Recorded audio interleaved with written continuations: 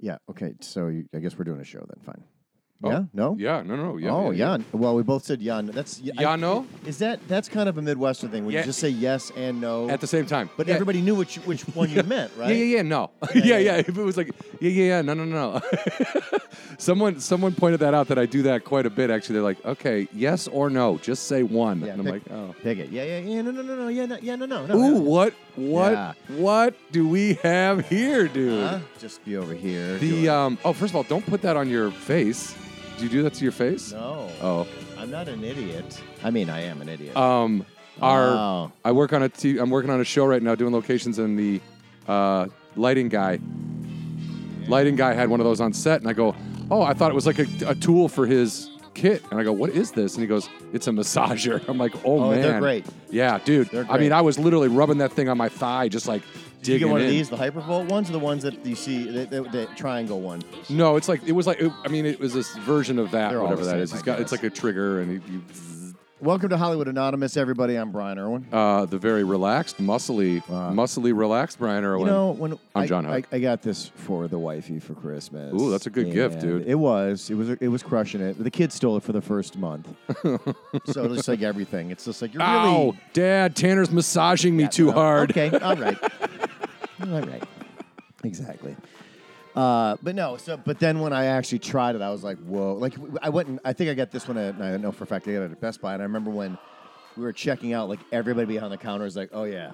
Oh, yeah. Everyone's like, oh, dude, yeah. It's Oh, like, God. Oh, God. And they're not upselling. I'm already buying the thing. Also, were they all don't like- get another dime if they do sell this to you. No. They just work there. So it's like, They were like, yes, please. you're going to love this thing. Like, I was like, at first I was like, cool. And then after a while, I'm like, all right, it's getting a little creepy. Like, Get off me. what do you think we're getting this for again? Just I mean, but that's, I was getting into hammer nails, so. yeah. That's a good, I got a birthday to buy for coming up. That's a good gift. Come on, dude. At first you don't, because there's been electric massagers for years. Oh, no, dude, that thing is, But these things are no joke. yeah, no, that is, if you're not going to have like I realized I still had the music going. We were so excited about the Hypervolt. is that what it is? That are they I love all? Is it? What's the company? Is the company called Hypervolt? Yeah. Okay. Yeah, I think that they're just massagers. I mean, Well, but they're not just massage. But just power massagers massage. is like a piece of wood with 3 nubs on the end that you can rub on someone's shoulder. fair enough. And also, if it was just a massager, it would be called me, and it wouldn't cost much, and it wouldn't last long. So, Yeah. Yes. Exactly. Well, there is cost to it, but it's more emotional than anything Sure. else to get a massage from me. It's just an emotional. It's an drain. emotional It's massage. an emotional drain. Oh, an emotional drain. It's an emotional drain for I'm my so wife. tired emotionally because Brian gave me a massage. No, well, yeah, because I feel like there's a lot of excitement going in, and if you're not good at it, it's disappointing for the person receiving. But the you massage. got big mitts. You got to be good at It's it. nothing to. Well, there's also commitment. Oh, you got to gonna- get into it, yeah, dude. I know. You got to literally. You can't. I've tried to do the laying on your side and massaging their back on the side. Uh-huh. You can't do that, dude. You got to get up. Got to Well, get wait, on you're lying on your back? Yeah, I'm laying on my side and she's on her side and I'm just trying to massage her back. You know what I mean? Just laying lazily. That would be But, a great skit for to go into a real place and the guy lays down next to you to do it. They're like, no, just like it would be at home. They're like, I didn't. No. I don't want a massage like I give massages. I want a legit one. Yeah, no. We don't need any cuddle parties to go with this. What is that I feel on the back of my leg? All right, so what else is going on? Two things. We had Pat Moot on, actor, Yeah. comedian, documentary filmmaker, Pat Moot, cancer survivor. Yep. 2 days after having Pat Moot on, I went to the bathroom and was like, hey, that was not right. There's something wrong with my wiping area there, right? My butthole. So had a little bit of a nubbin. And I was like, okay. And I was immediately like, how? You're being. What do you mean? What do you mean a nubbin? A little ball right on the outside of my butthole. So anyway, I went to the bathroom and noticed this little lump, little bump. It was like a little pea-sized thing that was just attached. And in my first, attached in the toilet or on your person? on my person, All on right, my I body. just wanna make sure you're talking a lot because you don't want to be I know. Toilet talk, but I was taking a shit. I wiped my ass. I felt this ball There it is. outside my butthole. There I was it pretty is. specific about it. No, at you the weren't beginning. actually. You kind of danced around You it. can go back and listen. But anyway, Roll tape. so it was like a don't have pea-sized video. thing, and I was like, oh shit, I have cancer. And I And this is, do you think it's because you had just had this I thought I manifested it. I'm like, oh, I made cancer in my butt because I had this, but we did this No, I get podcast, it. and now I'm always You're thinking over 40. about it. You're an adult male, by the way. And we're I've all had psychotic. cancer. Yes. And I've you've had that. cancer. Yes. That's my main thing is that I had it. I went through chemotherapy. I never want to do it again, and it scares the shit out of me. So I made an appointment to have my yearly physical with my regular doctor, and I told her about it. And this woman has literally, she's had her finger in my butt more than, I don't know, it's like a lot. And she's got a great sense of humor about it, and we always laugh as she's doing it. I do have a legitimate question. This is not a comedic question. My doctor's never done that. As we know, I got a colonoscopy, but there's been never. Is there a reason? Is there a history in your family that would cause them to do that? Because typically they won't do it unless they're looking for something. Yeah, I make them look for something. I think I have cancer. I don't demand it, but like one time I went in there, I had something. She's like, "Okay, well, have you had the finger in the butt test?" And I said, "No, not for a while." So she did that. Then this time I was like, "Hey, I got something. You gotta look at that." So she did. That's she was legit, like, yes. "She was like, yeah, okay, there was something there." She kept calling it a tumor, but then following it up with, "When I say tumor, I don't mean cancer necessarily. I just mean growth." And I go, "Okay, stop saying tumor."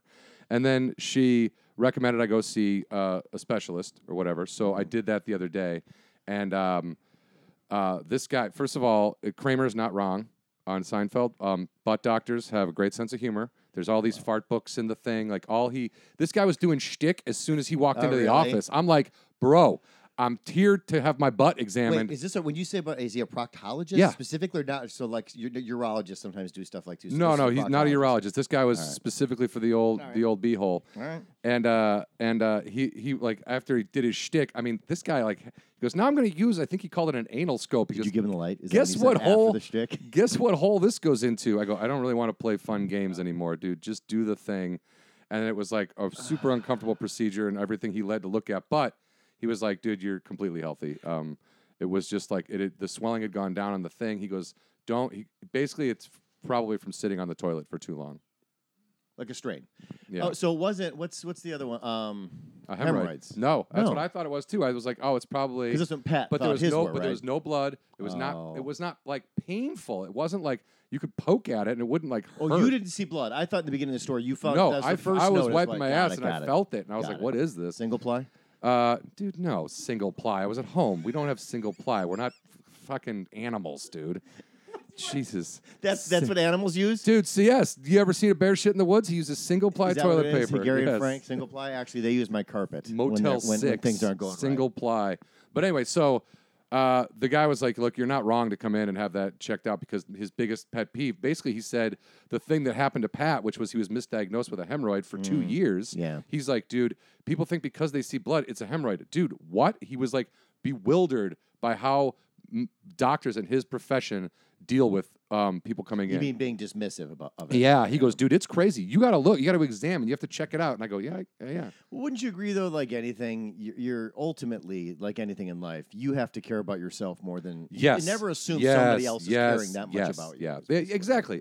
I make sure, I'm like, "Hey, I feel a lump. I have this. I have that." I'm always, but again, super paranoid. But yours goes, well, there's twofold there, and you kind of touched on each one of them. One, you just came off a podcast where a guy talked about having it. And secondly, because you have a history of cancer, you already have a built-in, which most, like I said, most adult males over the age of 40 believe that if they feel anything wrong, they're dying. Yeah. But you have like a point of reference that you immediately go to mentally that you probably compartmentalized at this point because it was a while ago. But yeah, I mean, it was a while ago, and I'm not like, if I had to do it again, I could do it again. Go through all that, but I don't want to. No. Man, it's real time consuming and a pain in the ass. I will say though that to put a positive spin on this, it does seem to me that the more, because we've had a few people on this show, yourself included, that have had cancer, and they've survived it. Like, they've gone through the process. It's never fun. Nope. No one's bragging about the process.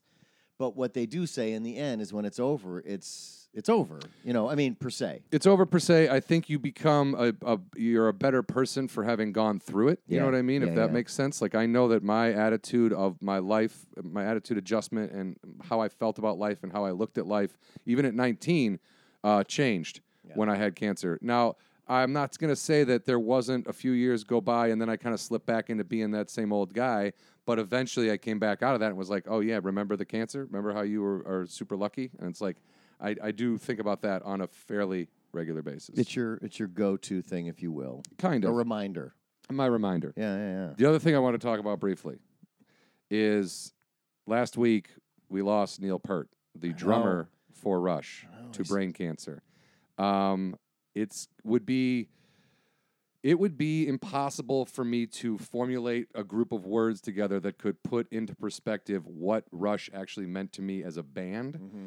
But when I posted this online, but I know how I feel when I listen to them, and it's without fail. Whenever I hear Rush, it's like 1991 again. I'm in my friend Andy's station wagon. We're on the way to Taco Bell, or we're on the way to see Rush live. You know, Exit Stage Left is cranked, and there's just a bunch of us in there, and we're having it was so much fun. And a story I've never really told on here. I got like one of the last Rush. I saw Rush probably 4 times, and I saw him on the Roll the Bones tour at Rosemont Horizon, and I had tickets on. It was the day after Halloween. My mom was going out of town on Halloween morning. She left to go out of town. Halloween night, I got in trouble with my buddies for drinking. The Warrenville cops picked us up. We were drinking in a park. We got busted underage drinking. My dad was the only parent home. He came into the police station, freaked out, made a huge scene, threatened, "Oh, you fucking idiot, bap, bap, bap," took my wallet, took my keys, "You're never driving a car again, blah, blah, blah." Got back in the car, handed everything back to me. He's like, "What the hell's wrong with you?"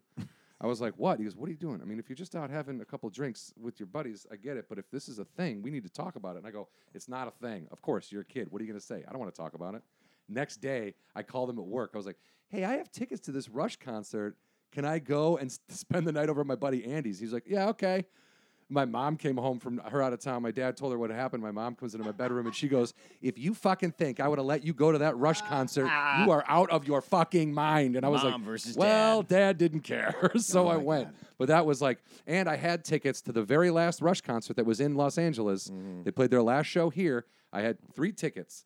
I had one for me, one for my brother-in-law, and one for my friend Charlie Sahaki, who I went to middle school and high school with, who is a drummer who is obsessed with Rush. The week of the show, I booked a commercial that flew me to Canada, where I had to do some shooting for 2 days. And I gave my tickets. I gave Charlie his ticket because it was his birthday. And then Jeremy didn't want his ticket, so I sold 2 tickets. But Charlie, on his birthday, got to see the very last Rush show. And I'm very happy that one of us got to go. How long ago was that? That was 2015. Okay. Because he got sick like 3 years ago or something like that. He's a quiet dude anyway. So He's a not quiet that dude. way, They're all 3 of them are quiet. I think it's insane that a 3-person band like that, the easiest instrument to dissect is the guitar in that band, which is nuts because the bass and the drums usually sort of support the guitar. These are 3 separate instruments doing 3 separate things, somehow combining to make an overall song, and it's beyond impressive. Like musically, Rush is one of the greatest bands that has ever played music. Yeah, they call it prog rock, but I will say that they were a good introduction. Like if you liked rock, they were a good introduction to respecting the art form. To where sometimes I don't think people thought about it because you most likely listen to whether it's rock or pop or whatever. It has a very specific outline, a pattern, if you will. Yeah. And these guys were doing some stuff specifically, the way the drumming and the bass playing was. Yeah. A lot of people don't understand, the guitar work. Same thing with the Police. They don't understand how those guys are stretching their fingers in ways that nobody was ever doing that before. Yeah. So yeah, no, it was disappointing. My brother was a huge Rush fan who grew up. Yeah. I immediately thought of contacting him on that, but first of all, there are very few casual Rush fans. There are very few people like, oh yeah, I think you either like him or you don't. It's either you've heard what you hear on the radio and you don't mind it, or you are borderline obsessed and you know about the band in its entirety. There was one guy though that last year when I was still doing safety valet at the kids' school, I made the mistake similar to what you do with kids.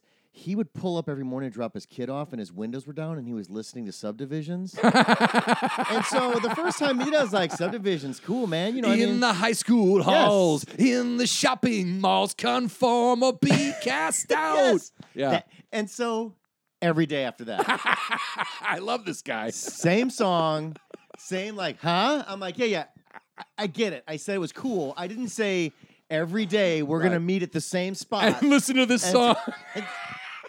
It's not happening. Dude, that is awesome. Two other things, concerts that I forgot because I don't think they do that this anymore, but at least they did back in Wisconsin. When I was growing up, you go to a concert, Solo. No, they would do the concert replay on one of the rock stations when you left, so you could listen to the show you just saw. They used to do that. In Wisconsin. And secondly, I just want to bring up with you the drinking in a park, the choice that children make to drink in a park. I always found that we weren't children, bro. We were like 16 years old. It's going and doing something illegal. Like let's have a large gathering of teenagers and alcohol. It's like 5 of us. And going to the park is like your parents trying to hide something from you in a shoebox in their closet. Right. It's like everybody knows where That's where I'm looking. So I don't understand why generations are like, where can we go and probably get caught doing what we're doing? Oh, the park. I would like to Let's point go to the out park. that Let's go to the public park where cops go to all the time. Oh, and drive by because you can see it from the street. Like, I would like to point out, I am not claiming to be a genius or a smart kid or anything like that. I mean, I was a fucking moron, and I'm very fortunate to be alive. I will admit that. But also, I just wanted to finish up Rush. If you haven't, if you'd like to see a very good documentary about that band, like the Tom Petty documentary and then the Rush documentary it's called Beyond the Gilded Page, I believe. Yeah. And it is, or maybe Gilded Stage. But Gilded Stage, yeah, but it is, I would watch it because Neil Peart is an impressive musician. Probably the best rock drummer of all time. Yeah. Do you know what I mean? Mm-hmm. Like the Grateful Dead have 2 drummers, and those 2 guys can't do what Neil Peart does. Does that make sense? Mm-hmm. And as a band, I prefer, I like the Grateful Dead a little more, I would say, but like Rush is so musically advanced. It's just impressive. Yeah. It's impressive. Agreed. Confirmed. Now back to the park thing. I actually believe the only reason why cops chase teenagers because they just want to look at the children of the corn thing and watch them all go running through the woods. Dude, they laugh. Panic. They must laugh because no one ever gets arrested. You only get arrested if you're a total douchebag. Well, you don't get arrested at that age. What I'm saying. You get picked up, right? And they're like, get in the car. But they don't even normally do that. They just go, hey, I'll tell you what, clean up. And get the hell out of here, which is also not really smart. Hey, get in that car. Well, that was the thing is we were trying to drive away and stuff, and that's when we got caught. So yeah. All right, enough of all this. Yes, sorry. Yes. So I'm actually genuinely excited about this episode, and I'll tell you why. Because this is unique to our show. Yes. Neither one of us knows our guest at all. Correct. The only reason why I know her, and I don't even know how we became connected. This is the first time. I was like, because I'm at a point in my life where I'm like, I don't need to. I don't need new friends. I definitely don't need digital friends, right? And I don't know how we got connected, but then I just started following this guest, and it just kind of just snowballed into this. And then I noticed that she had moved to Los Angeles, and I was like, well, this is she wasn't not originally from here. Okay. No, and so this made it a perfect opportunity because we always talk about journeys and stuff like that. Specifically, most of our guests, their journeys actually coming here. So fresh off the boat, if you will. I would call you a writer and a director. Yes. Right? Am I skipping anything else? I don't know if you act in any of your stuff or not. No. All right, Lou Simone. Lou Simone. From the internet, ladies and gentlemen. From the internet to Brian's family podcast basement. Only a couple more episodes before the house gets ripped apart. So. Yeah, we're moving the show to my place, guys. Yeah. I feel special. Yeah. Thank you for being here. Thank you for having me. Actually, when I was driving over here, I started thinking, I don't really know Brian all that well, so he could be a serial killer. Yeah. This could be like Bianchi and Buono, and I'm walking straight into the lion's den to his house because it's not even like a studio. Right. You know? Yeah, it is. It is a little bit weird, I guess. You don't know somebody. You are coming to their place, and you've never been there before. And Luckily, I was also thinking like, yeah, but my house is so white middle America picket fencing. And then I was like, wait a minute, that's exactly the type of home. What do you think? Ed Gein lived in a... Jeffrey Dahmer lived in a regular apartment, man. It's just like... No, bold move on your part. Yes. I know. I thought about it. I was like, no, I'm certifiably crazy. Well, welcome to Los Angeles. But that's part of the deal. I assume you at least told one friend, hey, I'm going to do this podcast. If I don't come back. You had yes, I told everybody. And I even gave him the address. Good, That's smart. That is smart. Perfect. So you just got to L.A.? Yeah, like 7 months ago. Oh, wow. And from where? I was in Atlanta. Okay. For, how long was it? Like 4 years. And before that, I'm from Miami. Okay. So it's been a... And what took you to Atlanta? The film industry, because Florida lost is film incentives. And so And Atlanta's got big ones. Yeah, everything died there. So, and even though I was doing indie, it's not like I was, really counting on the incentives anyway. They weren't really all that great to begin with, to be honest. Like, it was really hard to get them. So, but with that, also all the crew left. Oh, because all the work was everything all the work dried was up, gone. yeah. So you couldn't even get people like on their off, their off time. Even if you're doing an indie and you're not worried about tax incentives, there's just nobody there to help you. Exactly. Yeah. Like there was like a mass exodus within like a year of everybody that had been working in the film industry, and a lot of people went to Atlanta just because it's right there. It's You're closer. still, you can still get home if you're from Florida. Exactly. So it was just very easy for everybody. So that's where everybody went, and so I knew a ton of people who moved up there. Which is from our side of it. John and I have done a lot of time in production.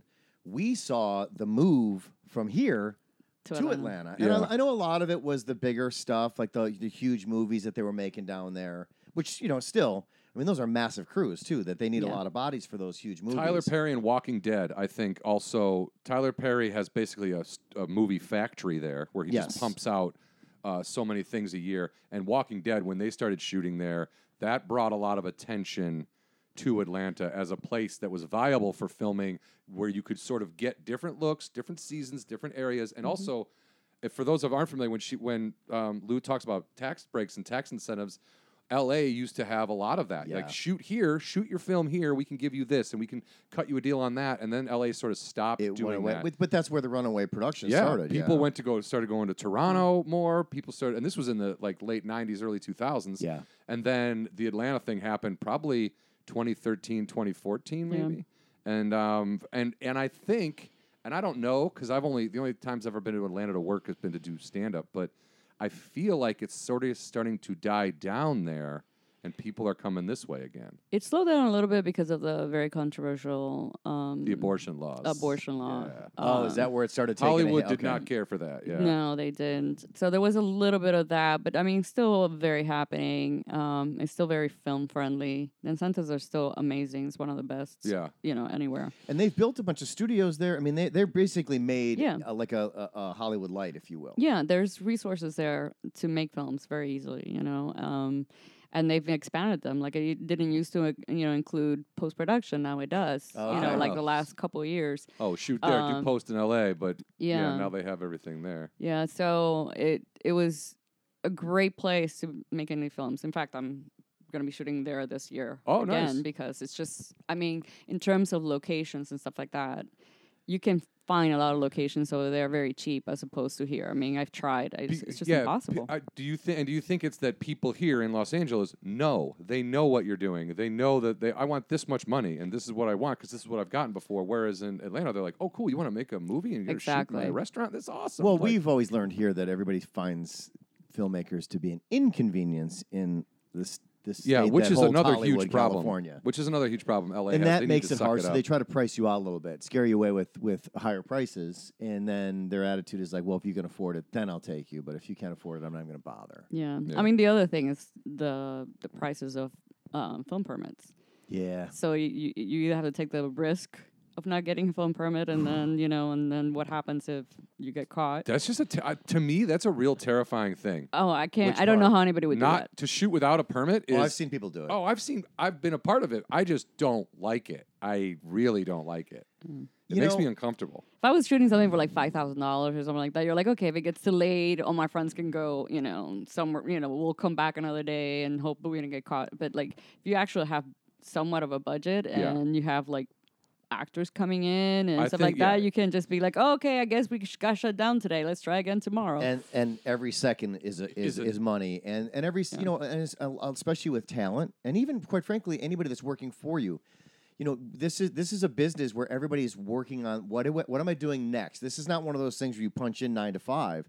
When whatever gig you're working on is over, you're playing this chess game of like, all right, well, I got to keep working. I have a certain amount of money I got to make, and specifically with actors or talented people in production that you need, they'd be like, listen, man, you can't push this project because you pushed this, I'm out. Yeah. So you have to be careful with how you manage your days as well. Yeah, I could never do that. I'd be so afraid of something going wrong or getting busted. And as a director, it kind of comes down on you in the end, doesn't it? I mean, I know you'd have a production crew that would be responsible for it, but at the end of the day, you're the one who goes, I'm not shooting without a permit. And then everyone goes, okay, we got to get a permit. Well, I always produce as well. So yeah, I would never. I don't know. You could, how are you going to have an entire project? You know, depending on whether or not the police officer. Yeah, hanging in the balance of one guy Yeah. accidentally driving by and looking over and Yeah. going, what is that, a camera Well, on and stage? Because even if you're shooting inside a house, you need a permit, which is crazy. Yeah. You know, in Florida and Georgia, if it's a private home, you can shoot there without a permit. Yeah, as long as the homeowner's there and they Yeah. go, yeah, do whatever you want here. I don't care. Part of it is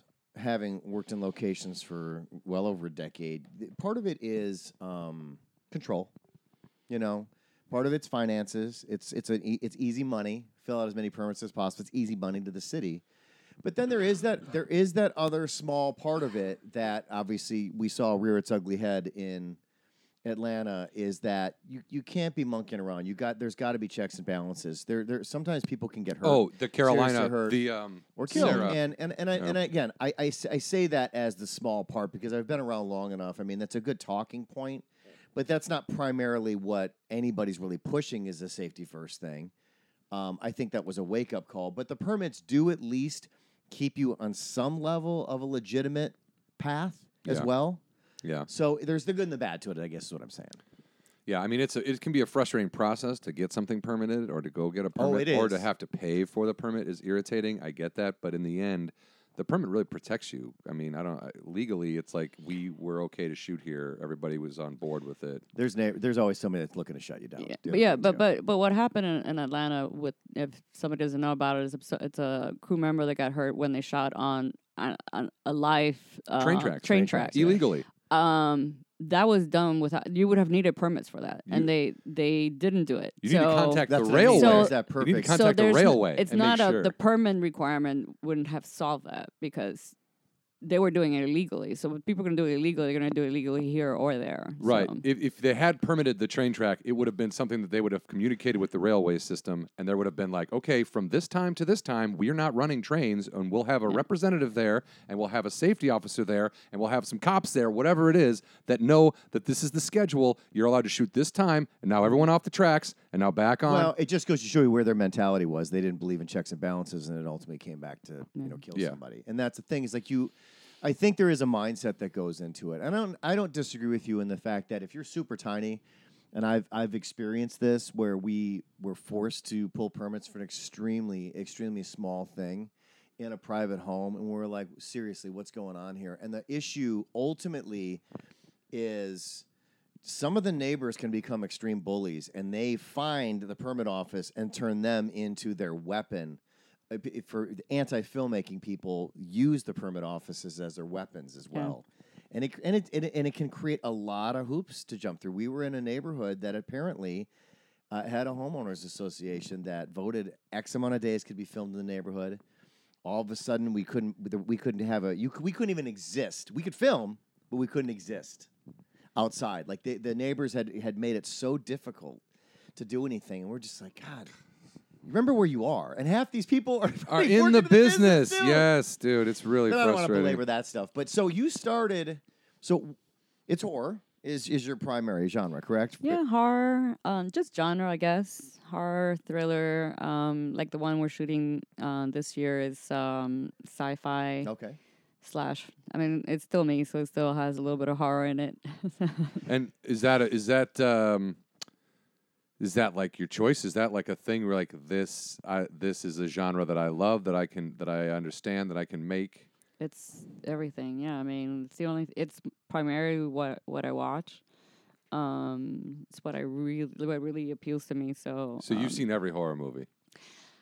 No, I mean- I don't know about that, but I've seen quite a few, especially in the last 20 years or so. Yeah. When Like did you like when people start quoting stuff from the 80s, I only know like the major ones, Yeah. the real famous ones.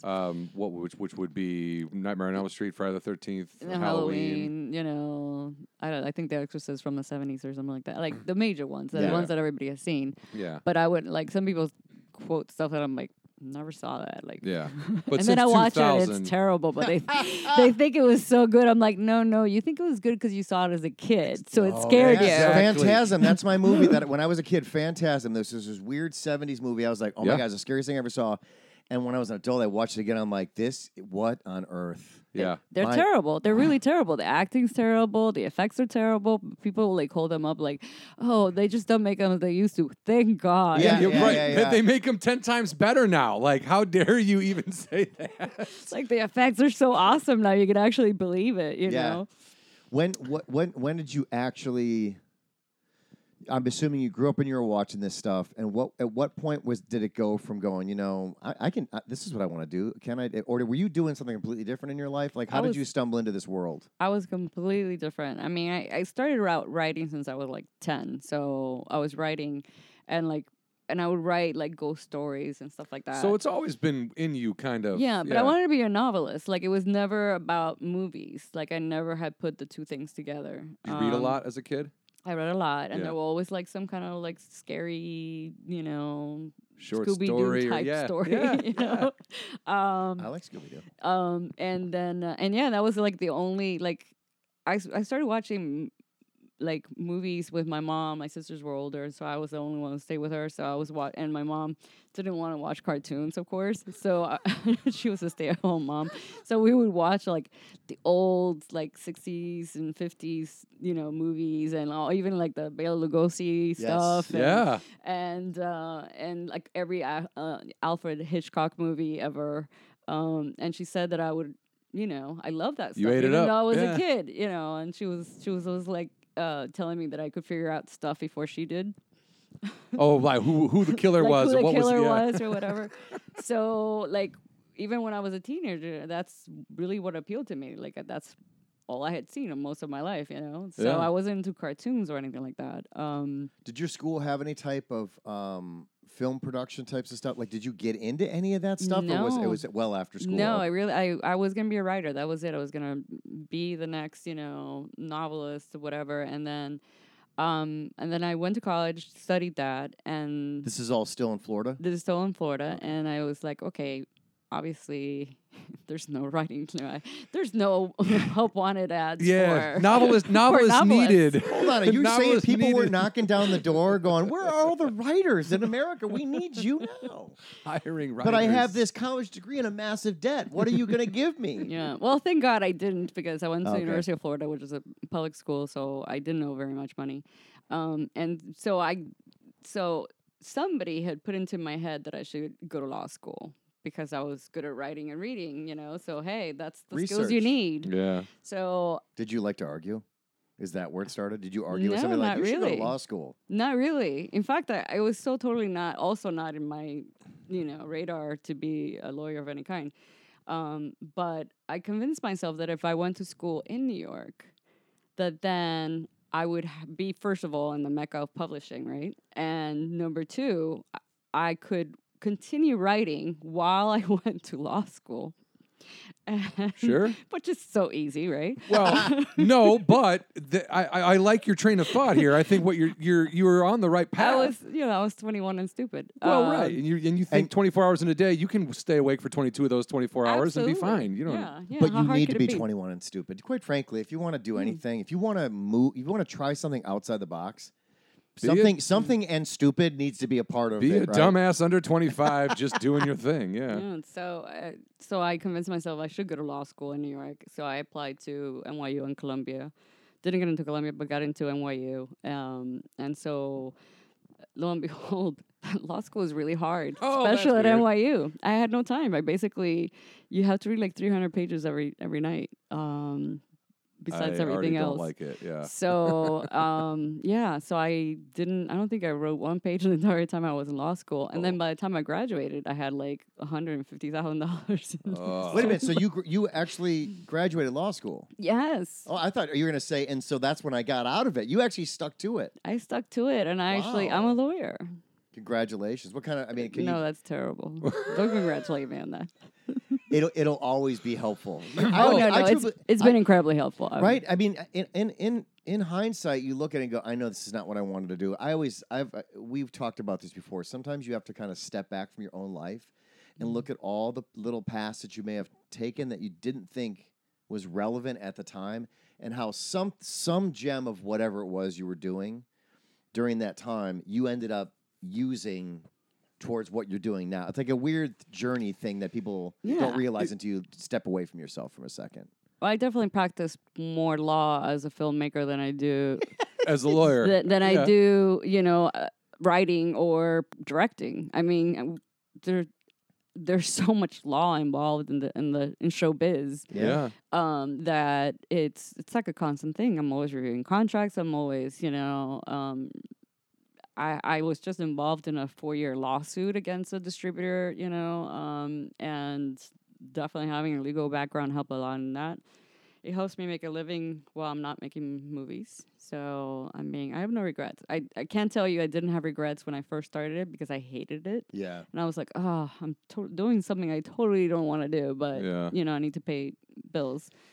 But in hindsight, it was kind of worked out really well. So you really didn't, when you were in New York, did you at least get to enjoy New York, or were you such a book person that did you feel like you spent almost your whole time doing schooling, or did you at least get a flavor, a feel for that stuff, even though you weren't getting the creative during that time? No, man, I was, law school is like an all or nothing kind of experience. It really is. It's so if you want to pass with any kind of decent grade. Yeah.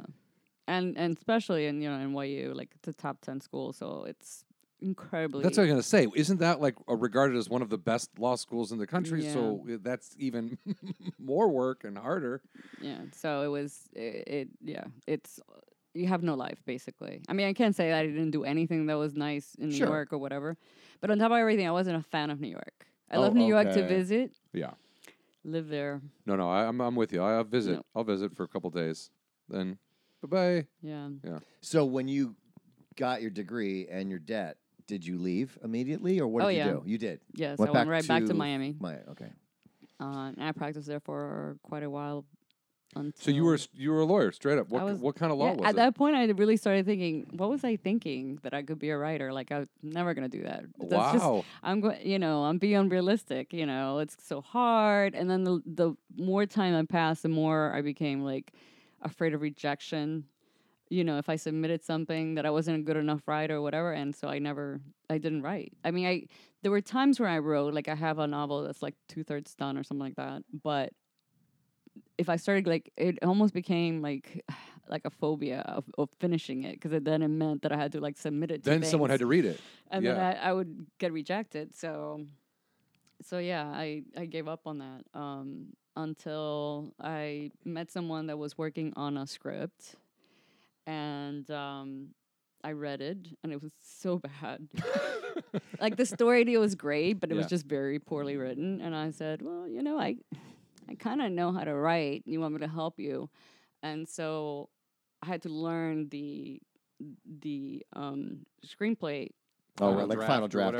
Yeah. The whole, how it works, like how it's formatted, how screenplays are formatted and whatever. True, because up to this point, also you said you were doing novelist stuff, so that was not even in your writing a screenplay. It was completely prose. And you weren't reading screenplays, so you knew how the structure of it. So you're simultaneously teaching yourself. Yeah. So rewriting that script was like, oh my God, why didn't I do this from the beginning? This is so much easier. Like writing a novel. And writing it right. Oh my God, I can do this, in a few weeks as opposed to years, So I started doing that. So after I finished that, then I just started writing my own stories. And that's when I was like, maybe I should actually try this, And I came out to LA a few times, did a few pitch fests.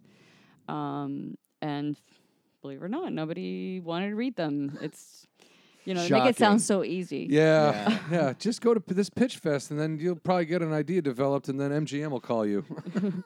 And then somewhere, and then lack of experience at the time. I mean, seriously, we were pitching stuff that would have been made for hundreds of millions of dollars. I mean, it was like action adventure with hundreds of actors and big production sets, locations. Yeah, it was literally, and this person still owns the right to this. So it was like The Mummy, but with the Mayans. Ah. So I mean, you can imagine that kind of production value. Yeah. You know? And of course, they're going to totally invest in a bunch of people they've never. I mean, you realize now you're like, part of Hollywood you understand. They're Yeah. like, cool. Great idea. Who are you again? Yeah. And why would I make this movie for you? Like, Well, the things you go to this pitch fest, and first of all, I don't know, I kind of think that these pitch fests are all a bunch of BS. yeah, I think it's fairly scammy. They take your you give money to get in, right? get in Yeah. and you go to pitch to a bunch of producers, and probably most of those people don't have the money or the resources to make anything, and they're just there because they probably get paid something to appear. I have no idea why They're just they're there. parties. They're just literally just there's It's like a social comedy events for festival. these people. And I also think that a big part of it, because I've been involved in some of these, is a lot of bullshitting. A lot of people just want to. It's like I got a business card that says I'm a producer. Now I'm going to wander around and tell everybody I'm a big time producer, and Right. then I'm going to leave. And I'm not going to do anything, but I got to do that. Does that make sense? Like, there's a lot of that. Yeah, I don't know why they're there or why they would spend the money the time to be there. But yeah, they hear a bunch of pitch. Alcohol. And of course, none of these people, obviously. I mean, to make a movie like that, you would need like Universal or Yeah, a yeah. huge name like Yeah. that. And it's impossible to get into. I mean, to this day, I've never been able to get into a room with one of these, studios. Yeah. So after a while doing that, I kept reading stuff like, oh, if you want to be discovered, you should make your own movie, blah, blah, blah, blah. And then it's like, okay, we'll make one movie. And that would be so awesome. That would be, the one that gets us discovered, Oh well.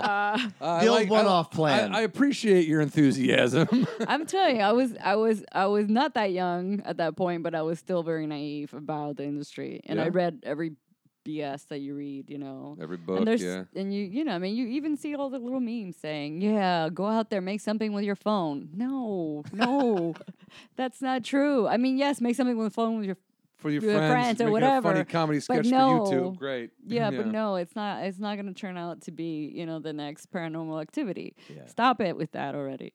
So I mean. And you hear, Paranormal Activity was made for $60,000. Yes, and then Universal got it and added like I don't know how much in special effects afterwards. Yeah, we all love our stories. Yeah, because I heard that movie was made for like that's what I heard. I was like $15,000. Oh, 15,000. That's what it was. Yeah, and then they grossed like 60 million or something like that opening weekend, and they obviously made the money back immediately. But like you said, they made the movie. And then Universal was like, hey, we like this. Let's doctor the shit out of it and make it look better and then put it out. Yeah. Yeah.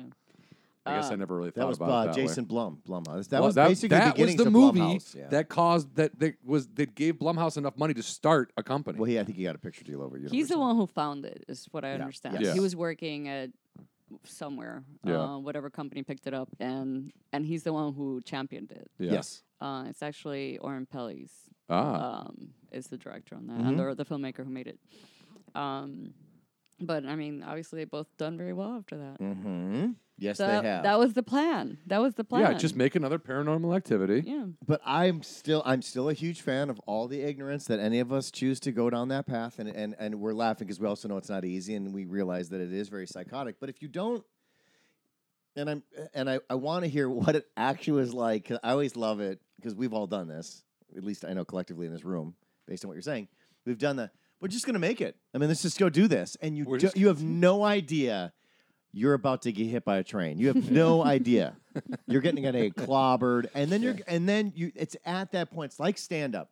You say, "I want to do stand up," and you get on stage. You know pretty quick whether or not you're going to survive this. Yeah. You know if it's in you or not, or if you should just be like, you know what, I'm out now. Yeah. Just get out now before it gets crazy. So you say, "I'm going to make a movie," and how did that all play out? How did you make a movie just from saying, "I want to make a movie"? Well, I wrote the script specifically for that. It was like, okay, what can we make? By that point, I understood more about budgets. And like keeping it in one location. Very One few location, actors. 5 actors. And so the concept was great, and everybody loved the script, which was the idea was about 5 friends. This is a very Miami story, who have a hurricane party during a hurricane, and then they do like this spiritual healing thing, and a demon comes in from the other side, and now they're stuck inside this house, and they can't get out because there's like a Hurricane hurricane outside, going on outside. demon inside. So I mean, it was the perfect way to trap people inside a house, you know. And hurricane parties are huge in Miami. I know. So. That's a thing that you weirdos do instead of evacuating. Did you know and getting this? to safety. I never heard of this. So Yeah. okay. You've never heard of a hurricane no, party? dude, it's oh insane. I'm having a they're hurricane so much party. fun. Okay, whatever you do, don't drive somewhere where there's no hurricane. They're so much fun, actually. Like you wouldn't do it for like a big for. I've always evacuated if it was like a big hurricane, but like you'll get smaller ones that really are. It's nothing more than just like a really bad rainstorm. You know? Okay, Yeah, it super rains windy. a lot Okay, of all right. wind. Okay. Yeah, but Are you- I guess you'd have to be a true psycho to be like 200-mile-an-hour winds. Phone poles are shooting through buildings. We're gonna have a party. Like, Get a tent. yeah, get Get a party tent. Get a party. get an outdoor heat lamp. Extra bags, extra sandbags. Says party tent. We're gonna have fun. So there you are. So it was very easy. Mhm. In that respect, it was going to be super easy to shoot. We didn't know. Neither was. I did it with actually an ex, and neither one of us had ever made a movie before. So I handled the writing. I was just supposed to like help peripherally in the producing, and he ended up hiring somebody that a wonderful human being, but didn't have a lot of experience in in filmmaking. He was more like a commercial director. Mm-hmm. And while his commercial stuff looked great, the actual film was not turning out the way we wanted it He to. wasn't the storyteller that you needed. Yeah. He was- Somebody has explained to me afterwards that I've learned these things afterwards. Like he was more a videographer than he was a cinematographer, Okay. Gotcha. regardless of what he Thought of himself. thought of himself to be. Okay. Did you deficit finance this as well, or how did you come up with the money? Well, see, I was a lawyer, so I had connections. Okay. So I was wondering if that was ultimately going to come into play because, again, going back to the Mm. law school thing, that does help when you do need. I mean, probably helps you a lot. Yeah. You can speak intelligently in Yeah. a way that makes. And people I feel was comfortable working. giving I you mean, I money. did real estate law. I think you Oh, asked me a okay. couple times, and I never got around That's to okay. answering.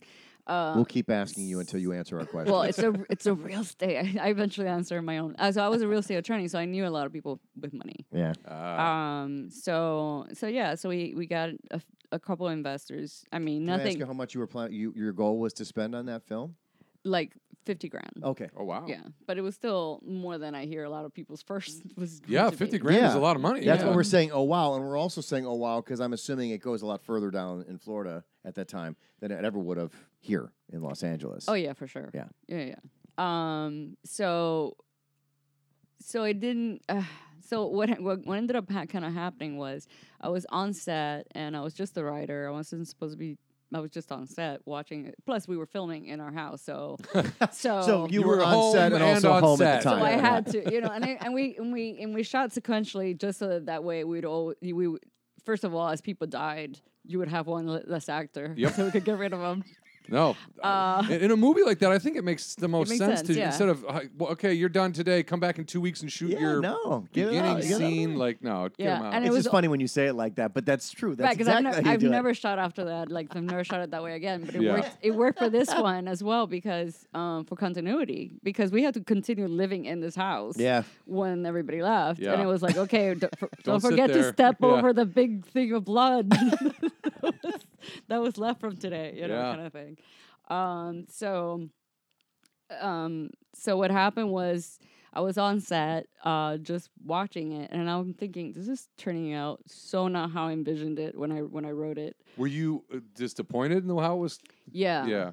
I was 'Cause like, you had the story in your head. You wrote it. It's your story. yeah, and like sometimes, like lines would come off kind of awkward, and I was like, well, that's not really what I meant by that, that kind of thing.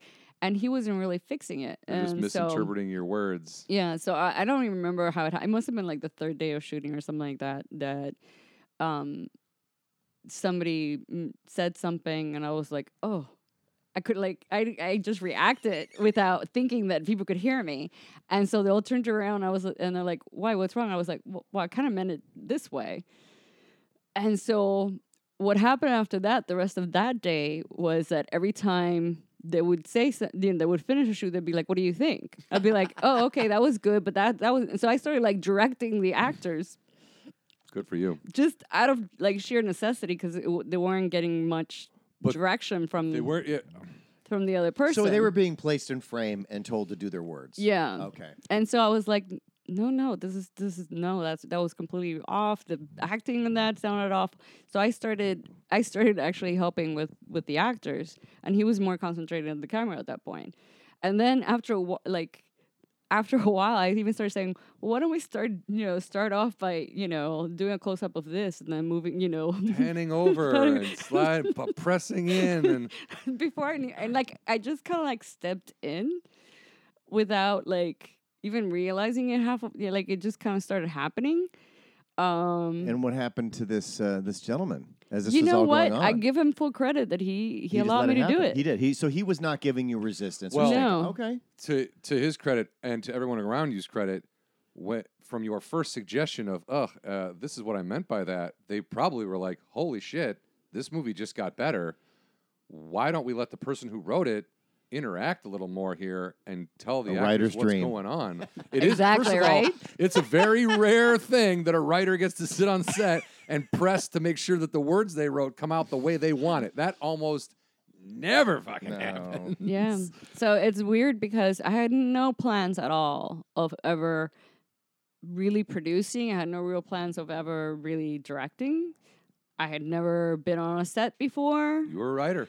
I was a writer. That's it. That's all I wanted to do. And and to this day, if you were asking me what's the thing I want to do the most, I'd say write. I'm still at core more than anything a writer. But let me ask you something, because it sounds like there's an evolution here. Because I direct as well, and I write as well, and having done stand up, I look at myself and I wonder if it's the same thing with you. It's like, at the end of the day, yes, you are a writer, but you're a storyteller, and I think you realized quickly that a director is not just a director that yells action.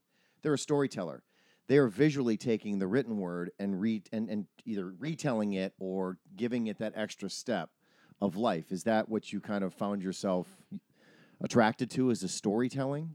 Probably, yeah. Like I'll be honest, it wasn't even something that I thought, oh, this feels really cool. I want to start doing this now, or why did I hire this guy? Let me put. It really just it happened so organically. Like it just. I was seeing my story being destroyed. And you were not happy. And I was like, okay, how can I make this a little bit better? And since, I had my investors' money in it, like I really was like concerned about how it was going to turn out. How many days shoot was it total? I want to say 10. Okay. It might be like 12 or something like that. Now, Wow. did you feel like, in hindsight, Feature as you're length? going through this, Feature length?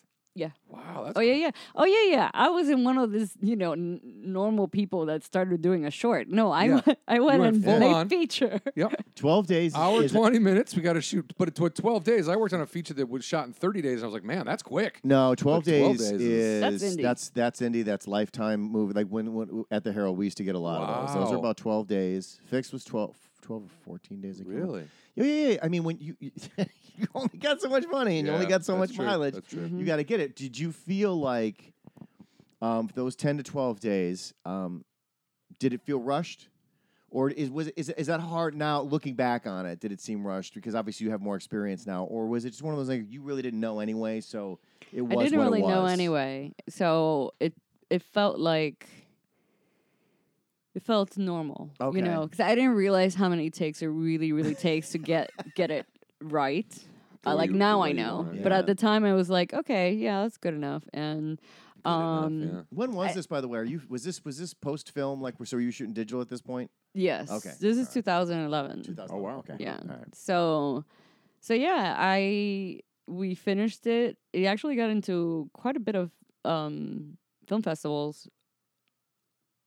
And what happened at the time was that I kind of took a step back and let the other person handle the distribution part of it and whatever. And he didn't really do anything with it.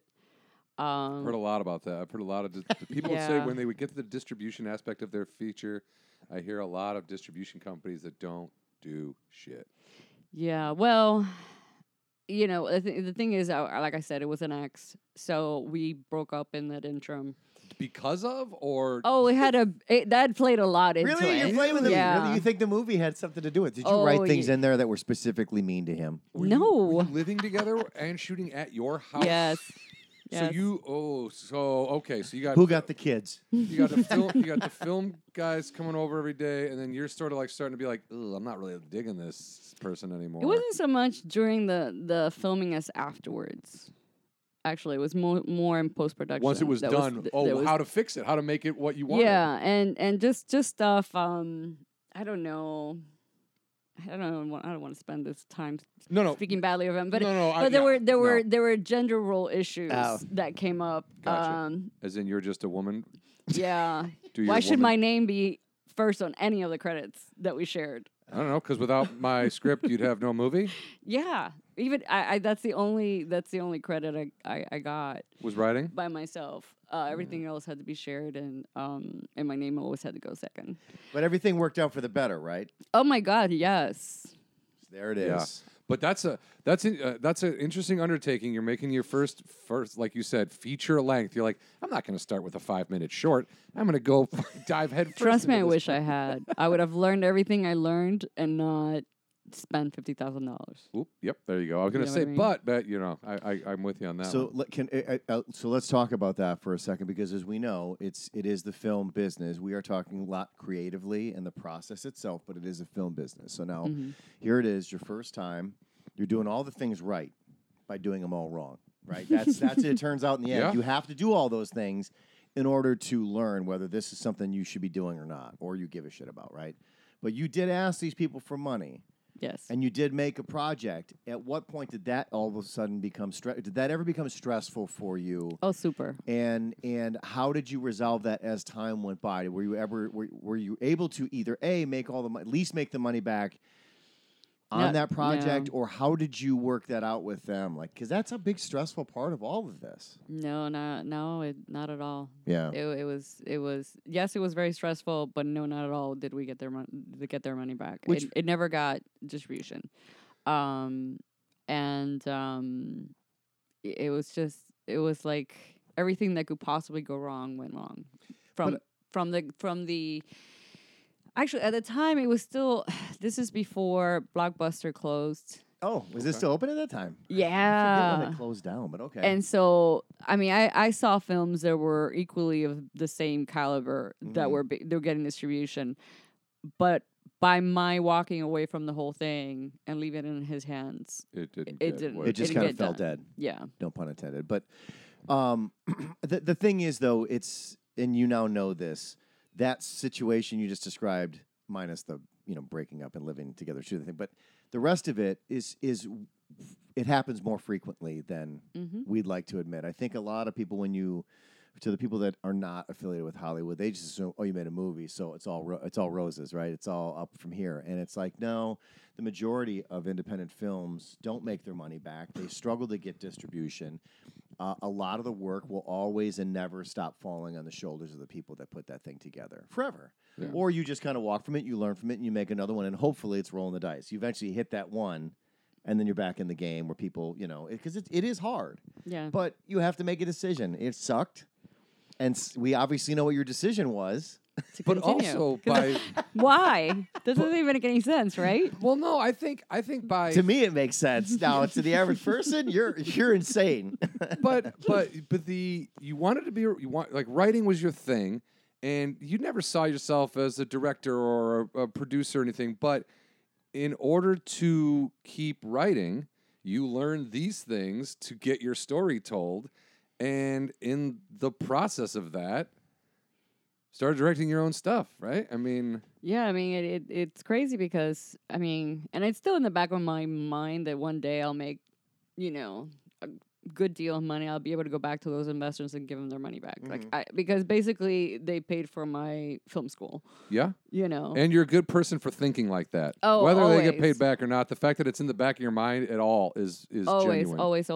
Like that's, I don't know. I carry that with me to this day, even though it's 9 years later. Still. To this day, I feel like I need to make that right. So I will do that one day. Scott is my witness. Yeah. but it made it, a year afterwards, that I was thinking, okay, do I want to? And it was like a weird year because all kinds of things went wrong. I got sick. I had to close down my law practice because I was very sick. My father passed away. I had to have a huge surgery that changed my entire life.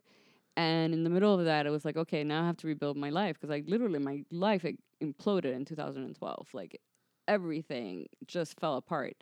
And it was like, okay, so do I restart my practice now after the surgery? Or I can make a movie and then restart my practice. Because, such great memories. Because Must have been something in you, though. Yeah. because, why not? I mean, so How hard can making a movie be again? this time I know what to do. So That's probably the trigger, right? Like you're like, I learned so much. And I Yeah. get it. It was not easy. Like you start having Yeah. to read. It's like But they you're talk already- about women having multiple babies. They're like, didn't you complain about how horrible it was the first time? Yeah, here you are again. It's like yeah, it's exactly like that. Like, like something releases in your brain that goes, no, this time is going to be different. And it was actually. You were Okay. broken up with the other person, so it was kind of your own deal. Yeah. You weren't necessarily. We actually got back together, but I was like, we're not working together again, There you go. which caused another kind of problem. But Are you guys still together? No, Oh, okay, no. Eventually, the fact that I kept making movies and he wasn't making anything eventually caused the breakup. Yeah. Okay. with I all hear the you. other stuff you were talking about personally going on in your life too, did you kind of feel like, was there a purpose to life kind of thing for you too that kind of came in? Like, sure, I could just go practice law and just be that person, but you know what? Life is short. Was that a big part of it, or it had nothing to do with it, or were you just still just I mean, I think my father's passing had a lot to do with it because he kept saying, and this is a little bit tough to talk about because I'm a girl, so I'm allowed to cry. Oh, Yeah, when we- everybody's allowed to cry, but don't feel like you don't. We don't want you to talk about anything you don't want to talk about. This is my No, basement where no, I I- cry every day, so Okay, it's good, okay. good. Your tears are just gonna fall on my old tears. No, he kept saying to me, he had lung cancer, so I spent a lot of time with him in the hospital, leading up to when he passed, and he kept saying it just went by so fast. He's talking about life in general. Yeah, he was 82, so he had like a pretty long life, but he kept saying, I don't know, like the first part really took a long time, but the second half, like, It's like a just gas went tank. like that. It's like a gas tank. You get halfway full. It takes forever to get halfway full or halfway empty, and then as soon as you're at halfway, it's like 5 minutes later you got Yeah. no gas in the tank. And so that really got me thinking. I was like, okay, do I really want to get to my deathbed and be thinking, oh, I didn't do anything with it. I played it safe always. And it seemed like I had nothing to lose at that point. I had lost everything, So I was like, okay, let me just do it one more time, same budget. But this time, I think I know what I want to do. And I was recovering from my surgery, and I was watching, and so I was like watching TV like 24 hours a day. And they had a marathon of Scare Tactics. Remember that show on I worked Sci-Fi? on it. Really? Yeah. and I was watching, laughing hysterically, and then thinking, this is terrible. How can they do this to people? Was it real? John, Yeah. No, those Were they look, really set up? I always never wondered worked on that. the original run you're talking about. I didn't work, but I know all those people, and those are legit. Those are legit pranks. They don't. Scare Tactics never set. They never told people what was happening. Those were legit. I met one girl who was. If you ever saw the one where they ripped the car door off in the desert and the alien is there, Yeah. I met that girl that was in the car and she was screaming, I hate you, and I couldn't figure out if she was screaming at the alien or if she was screaming at her boyfriend because her boyfriend ran as soon as it happened. She's like, Well, I I think hate you, I hate you. But it was when I go, hey, were you on Scare Texas? She just goes, yes. Like she was already tired of talking about it. But yeah, there's some legit terrifying shit they do on that show that makes people very, very scared. I always thought this is like the meanest thing ever. Yes. But I couldn't stop watching it. Here too. you go. It's like watching an accident and you have to look. Mm-hmm. And so I kept, and as a lawyer, I kept thinking, like, somebody could have a heart attack. Somebody could like punch one of the actors. Thinking Someone could have a it's real gun. Someone could happening. have a knife. Someone could Yeah. have. Yep. Like I was like, how do they make sure something really bad doesn't happen? So that's started my mind thinking of But that. but they do. But by the way, they do though make sure that those bad things don't happen. They have an accomplice involved. The accomplice knows the mark. The mark is someone that is not a gun-toting lunatic. And Right. they if it's a We should go out tonight and not take our guns. If Well, I it's don't a know, I just- concern, they have a fake security guard, or they have somebody in the bit pat them down. Because usually the bits were you're going to meet this guy at a warehouse, and then when you get patted down, it becomes even creepier. But also that's a way of Okay. then finding out if you have a Double-checking. weapon. Yeah. They have many methods to make sure that their actors are are safe. But yes, go ahead. But I Sorry. mean, you can still punch somebody. Yep, Oh, yeah. absolutely. You know. Oh, yeah. So my idea was that. So the idea behind it was that there's this. Once again, how to lock people up into one Yep. location, right? I'm like the one location queen.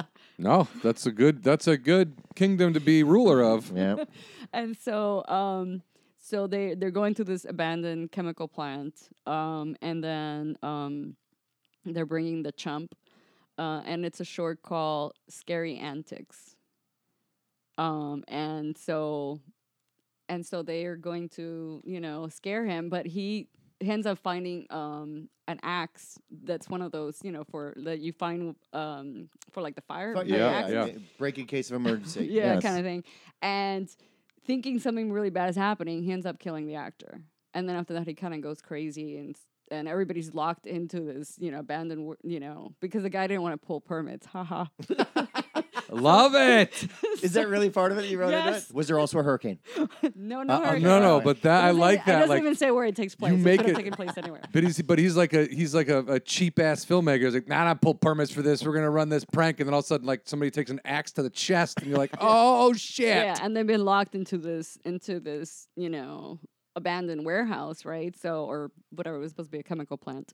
And then the only door that's open, like the guy is there. So, you can't even get out that way. Plus, it's supposed to, they keep saying how, it's like a really intricate place. We don't even know where we are, you Right. know, that kind of thing. Hallways and mazes and Yeah. back rooms and basements and yeah. So the only tough part about that was finding a building that even remotely fit that in Miami because everything's so new. Yeah. And it right out, during the boom, the real estate boom, like anything that was remotely abandoned was Bought. destroyed, and Yeah. like a new, high rise was built on it. So it was like, where the hell are we gonna shoot this?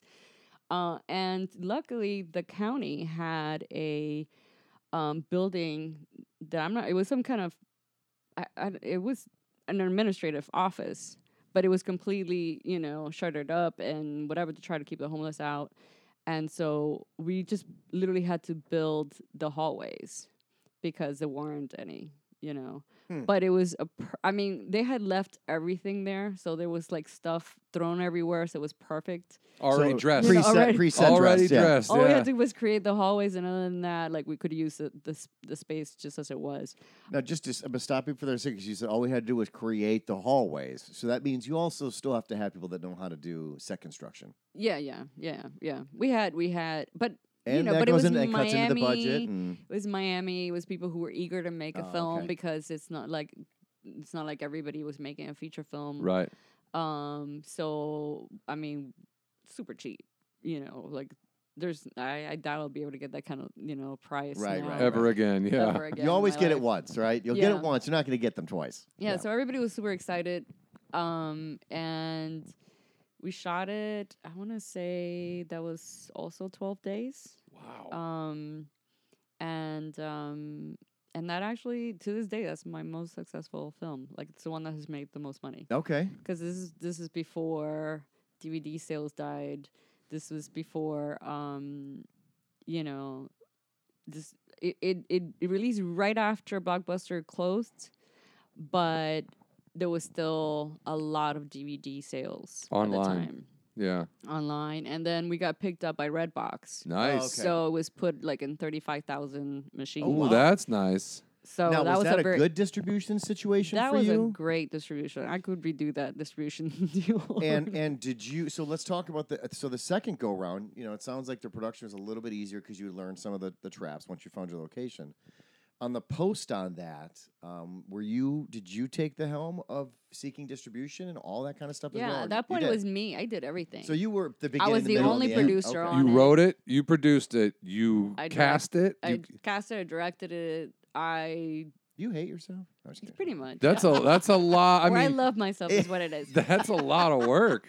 You love hate. Yeah, I did. I mean, I did I was the only producer on there. Like after that, I've gone producing partners, but that one I did all by myself. Wow.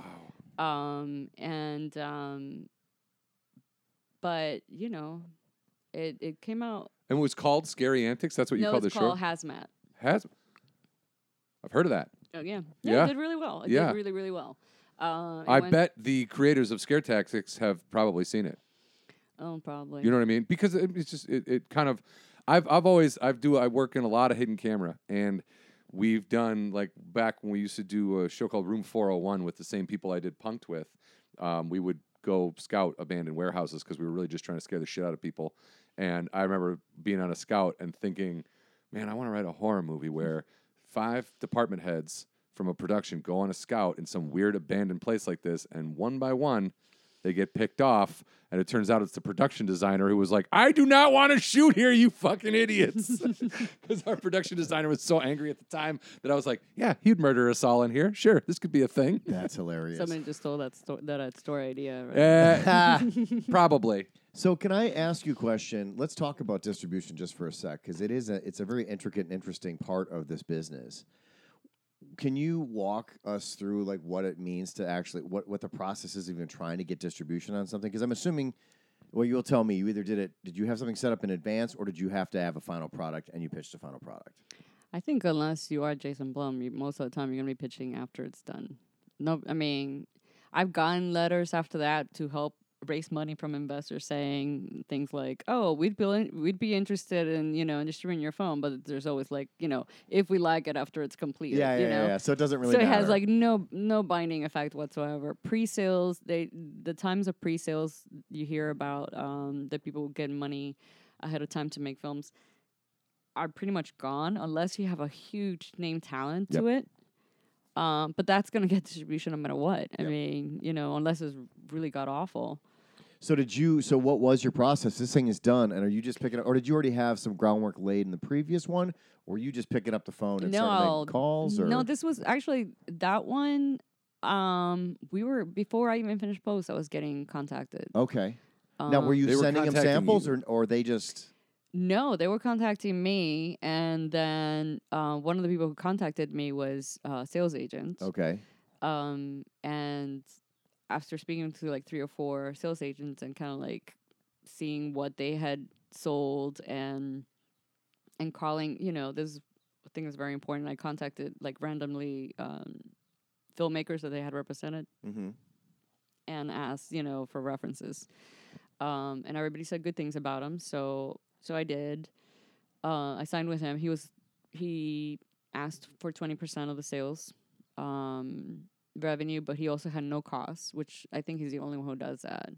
Because everybody else goes through all the film markets and stuff like that. And you have to pay for all that. And That's first, right? It's like they get first dibs on that money before you would ever see anything, which is why that's important. And so since he had his costs were like $1,000, that was it. And so he sold the North America to Uncorked Entertainment, who I love very much. They've now distributed 3 of my films. And then he sold, I want to say, North America, the UK. He did another territory like another English speaking. Yeah, I think the UK and Australia or something like that. But then he wasn't going to film markets. So he was very good for domestic distribution. Okay. International, not so much. So as much as he had helped us, and we made enough from North America to pay off the film and make money. But still, I mean, you have all these other territories you can sell to. And especially that type of movie does translate. They always talk about comedy may not translate. Like certain stories, American stories will not translate into foreign markets. We all know that thriller, suspense, horror has a higher action. There are certain ones that's like they get it. You know, they're not confused by it. So, did you end up getting a separate deal to get to go into foreign markets, or no? I'm not on that. Well, the way that sales agents works, like you have it's kind of like since I was in real estate, it kind of reminds me of how like hiring a realtor. I mean, if they sell your house, they get their commission. Right. But think of it as like, if I don't know, if you were selling an apartment building and you're selling different apartments, they can sell one building, one apartment, but then you still have other units that you need to sell. Yes. And you can get different. You can decide, okay, You did a get good this. job. Did a good job on this, but you're not selling anything else. So now I'm going to move to another realtor. And it was the same thing with a sales agency. And I have been honest, I've been through a lot of sales agencies since I started. I want to count 1, 2. I think I'm on my 4th right now. I had one that worked really well for a long time. And then it was called what was it called before? Forget. Empress Road. And then the partners split up. Okay. And I'll mention the name because right now I'm very pissed at them. And the new company became High Octane, and I don't know, everything's gone downhill. It's incredible how you can have a company you're like, I was recommending to everybody. I'm like, they're honest, they're good, they're wonderful to work with, and all of a sudden there's a shift in personnel, and all of a sudden you're like, they don't answer emails, they don't send you sales reports anymore. It's terrible. It's such a fickle business, man. It is Yeah. just unbelievable. That's why, like, again, no success guarantees the next step of success. It's you constantly find yourself shape-shifting and readjusting and reestablishing. And I only say all that stuff because if anybody that lives in the real world and works in the real world, everything is very linear. It just goes, well, I work really hard, I get my raises. Sometimes I get a promotion. It's like this very like boom, boom, boom. And there was a great Twitter feed with Christopher McQuarrie was talking about his journey. I don't know if you saw that on Twitter. Oh yeah, He wrote The Usual Suspects. Yes. And he talked about, like, he was just like, and then I thought for sure, well, this was a huge success, so here goes my career. He goes, cut to 8 years later. And it's just like, and he reads a journey. It wasn't a boo-hoo. He was just saying, hey, look, man, it's not what you think it is. and that's Usual Suspects. Like, Yeah. I don't know if you saw that movie, Yeah, but of course. that's a movie that I saw in college on VHS, and we immediately rewound and watched the second time because we were like, "What the fuck just happened?" And I was so blown away by that movie. I was like, "Oh man, this is awesome! I love this movie." And then, like, for a guy who wrote that, you'd think everybody would want to talk to this guy about writing the next script. Well, And they did, but he wasn't making any money doing it. That's, Yeah. Again, if there's a stability aspect here, you're talking about money and wanting to pay people back. It's like you can't escape that part of it. You can be as creative as you want, but there's that other anchor there that you can't escape if you want to be a part of this business. And it never goes away, and it can be very stressful. It is. So how did you feel? Because obviously, I'm assuming that was a huge turning point for you as to whether you're going to keep doing this, right? Right. It worked out way better. Did you, during that time, did you feel a greater sense of accomplishment? Could you feel a turning of a corner, or did it take you? Do you have to look back on it now and see that, or did you recognize it at the time? No, at the time I was walking on air. I mean, I was just like, oh, this is so easy. I can do this, anytime, all the time. I can come up with, 20 stories where I trap people in a building. And That was going to be your thing? Well, Trapped I in a building, knew building that horror. unless I knew that that the kind of money we could make was limited by our budget.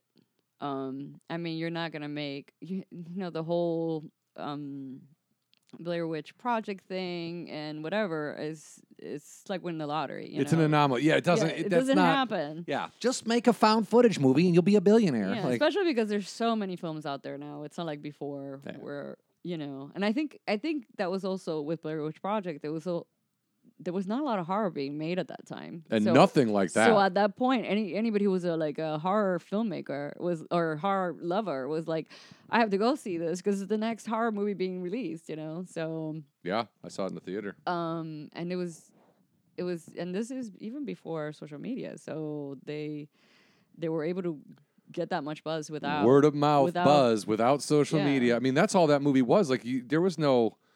You see maybe a commercial or two for it on TV, but you would know what it was. You'd be like, "What is this?" Yeah. You'd have no idea, and then someone's like, "Oh man, you got to see that movie," and that's literally why I went and saw it. Everyone was like, "Dude, I just saw this. You got to see it." And I was Well, like, it "Okay." was, and I watched it and I thought it was terrible, but It made me sick, actually. Real? Oh, a yeah, lot of yeah. people complain I about got, I got the very motion. motion sick watching Yeah. it, but I had to recognize that the buzz about whether it was real or not was so loud at that point. that, Yeah, you dude, know, that's all. That's all everyone talked about. Was it real? Was it real? Is it really found footage? Now, of course, now you can't do it again.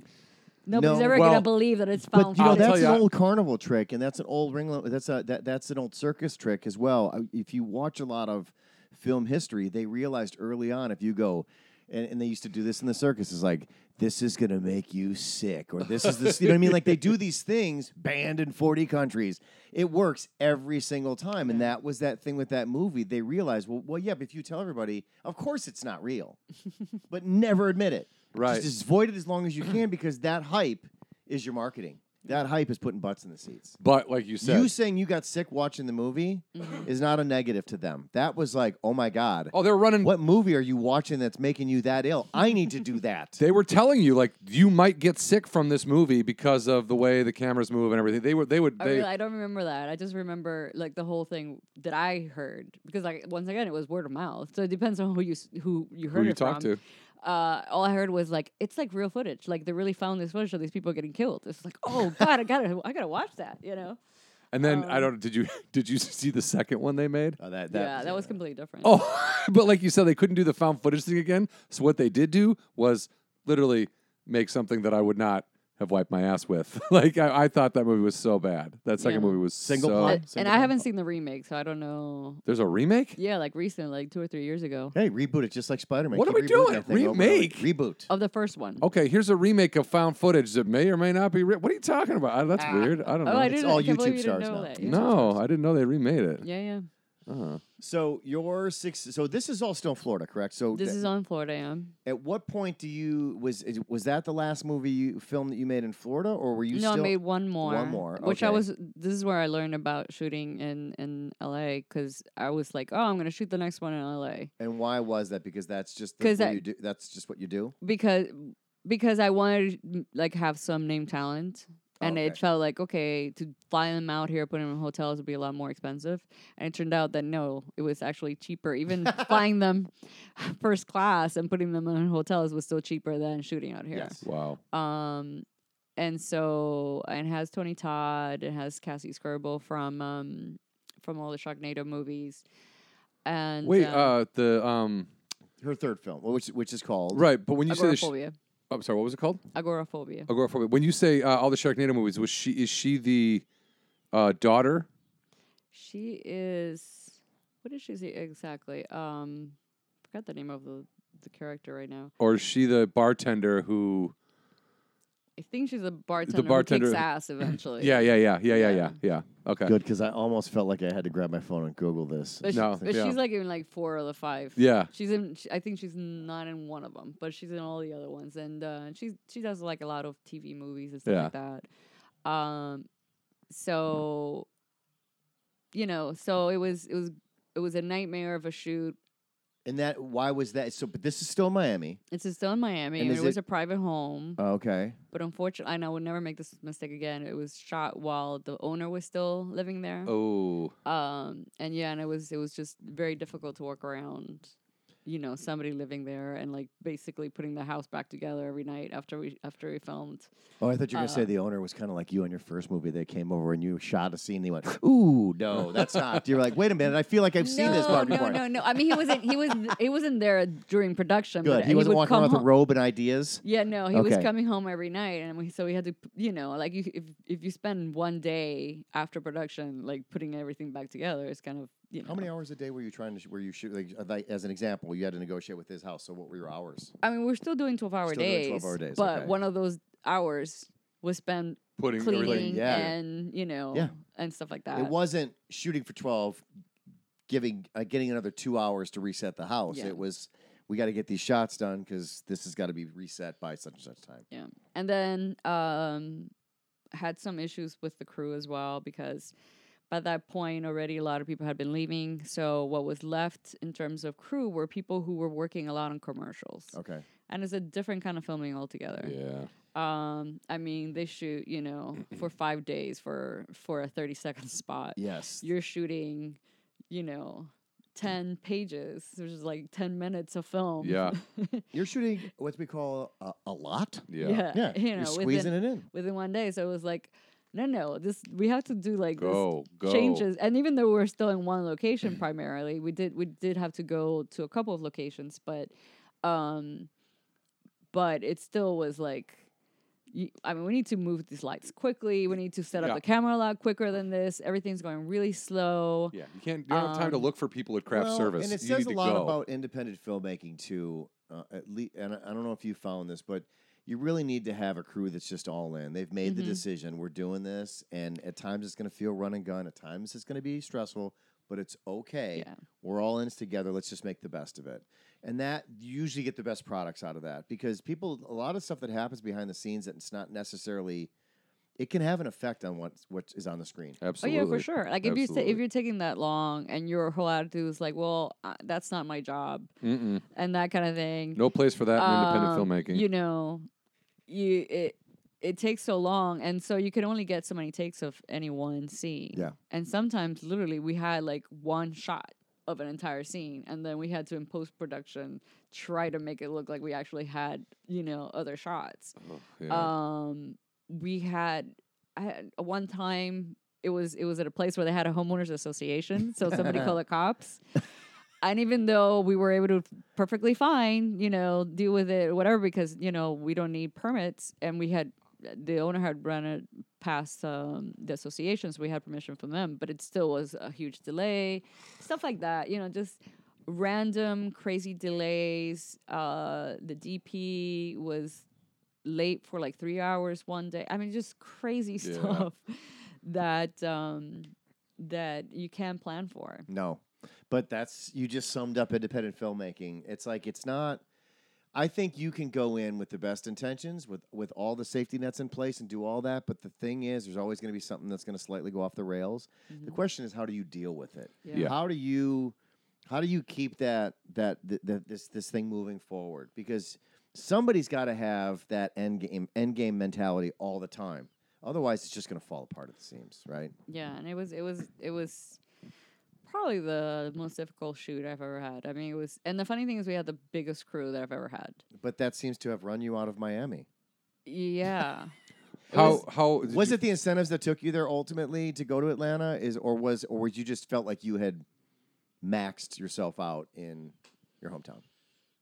No, it really was, with actors leaving and crew leaving, how are you gonna make more movies? It's just impossible.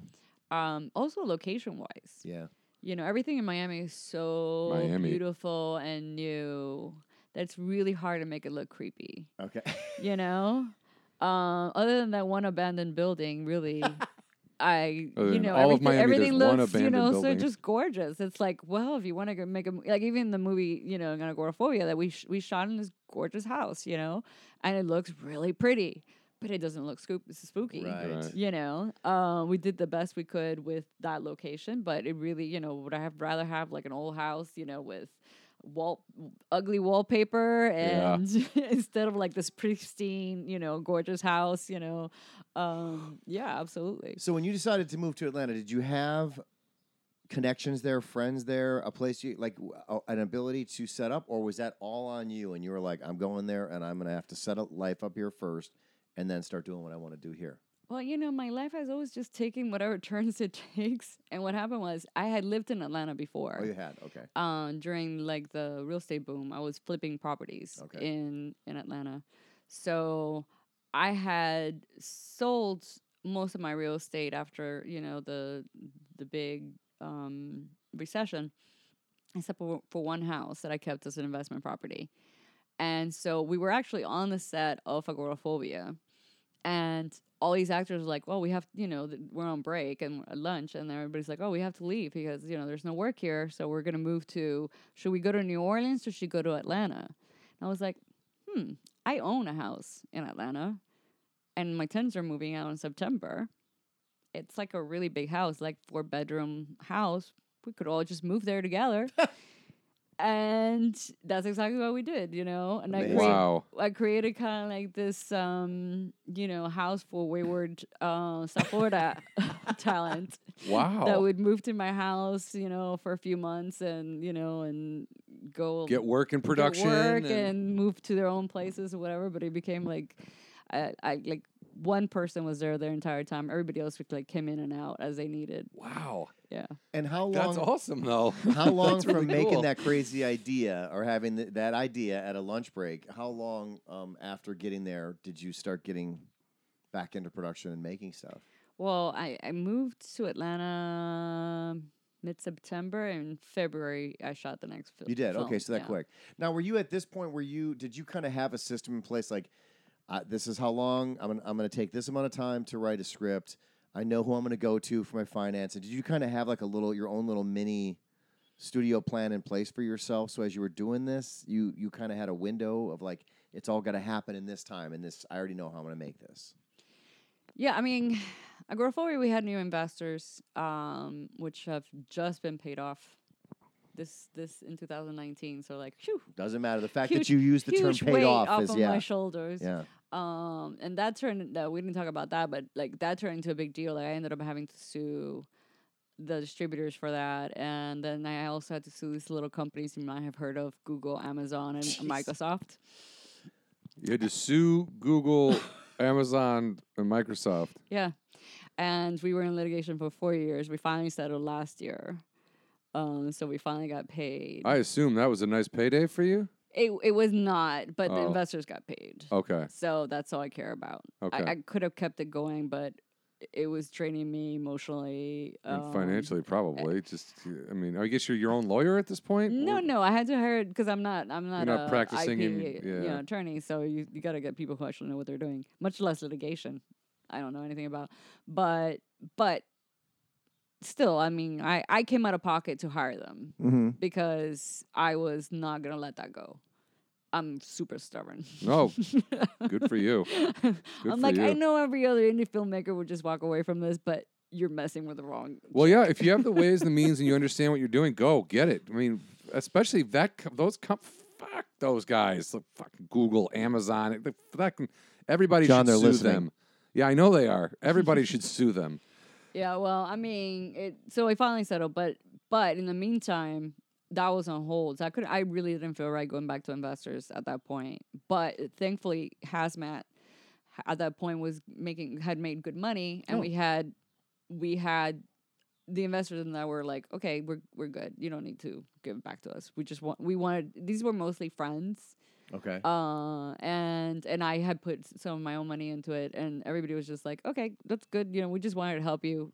You Yeah. know, and it wasn't like a lot of money. Nobody gave like a big chunk. It was Okay. just like little It was your own little Everybody personal donated what they Kickstarter plan. Yeah, but with friends. Yeah.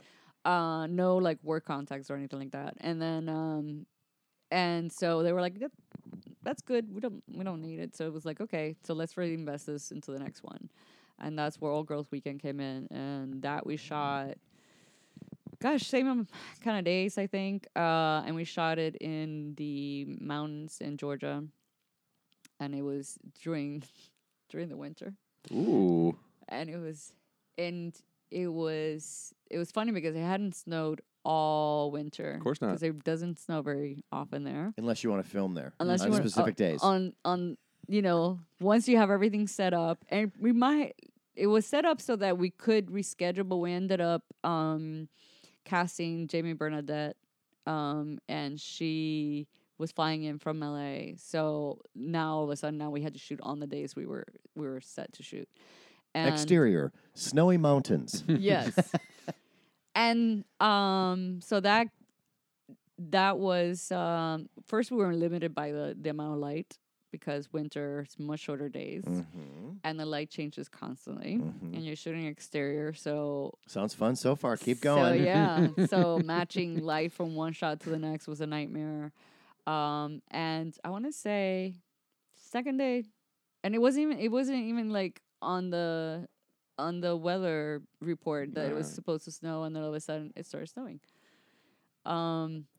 Luckily we were filming the end of the film, and so we're like, okay, will add this as to, it's like nature getting back at them and like killing them off. So it's like, oh, this is the way, another way that she See, just, you adapted. So you start showing the snow. yeah, like, Yeah. oh, what else could go wrong? Oh, wait, now it snows, So it works out perfectly in the story. Oh, nice. But then it didn't snow, and we shot the beginning, and then it snowed again. And and all of a sudden it's like, okay, what do we do? Because there wasn't snow in the last take. So, and now we're at the beginning of a story. So what do we do? So we literally had to like sweep the floor to get the snow out. And Make it just, look. and just shoot one way through the camera, so that way you only see behind them, so you don't see that there's snow Wow. right off frame. Just a little tiny area, no snow, and then there's like, man, it's really warm today. It's just filmmaking, everybody. Just so Dude. you're very aware. If it's This not in is frame, it's filmmaking. not in the world. So that was probably the hardest part about that. And then just instead of 12-hour shooting days, we had to do like 8. So that cuts down Because of the sun. a lot. And we had one that would turn into like a major.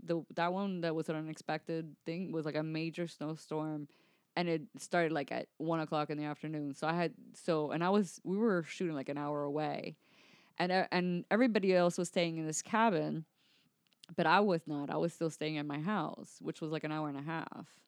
I wasn't gonna make anybody else drive 3 hours every day to go Right. set, but I was willing to do it because there's no way we all fit in there, and so I had to leave because otherwise I would have been snowed in, Oh man. and Georgia is not really snow ready most of the Yeah, time. they're not equipped to deal with it. They're not like, we got plows coming by. You'll be good in an hour. It's like, Yeah, and this was right after, I don't know if you remember, there was a year where people actually got stuck overnight on the 285. which is yes, I do remember that.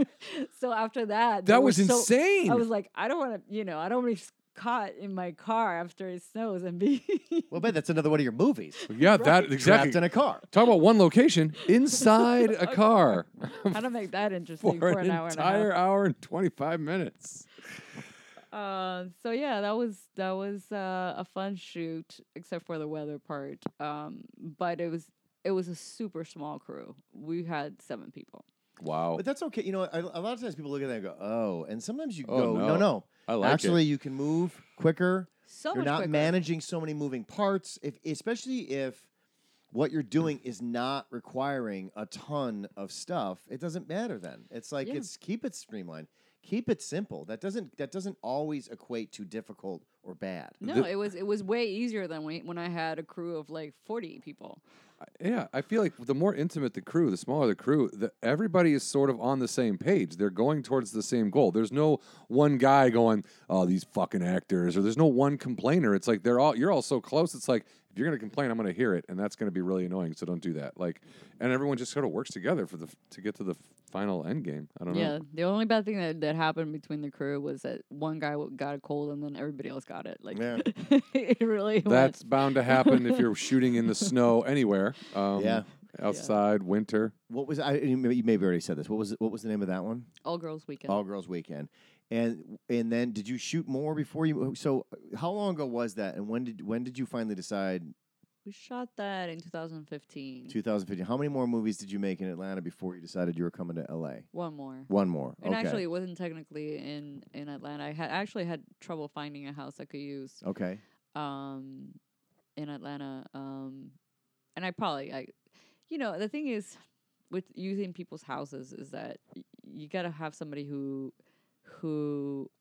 really does not care about their house. Mm-hmm. Who understands that a film crew is going to come in there and fuck shit up? Something's gonna get broken. Yeah. Yeah. And so a friend of mine recommended his uncle's house in Chattanooga, which is like 2 hours away from Atlanta. Okay. Tennessee, right? Yeah. And so we used that house. Okay. And it had to also be a house that was in the middle of nowhere to sell the fact that, you're torturing a guy in a basement and nobody Sure. can hear this. And his house was a gorgeous house, just not kept up at all. It was like falling Which is apart. perfect. Wow. Sounds perfect. It was great, except that It legitimately is falling apart. it was legitimately falling apart. Dangerous. So, and then other things happened. Like he told us that, okay, you're gonna have the house for 2 weeks. Perfect, terrific, wonderful.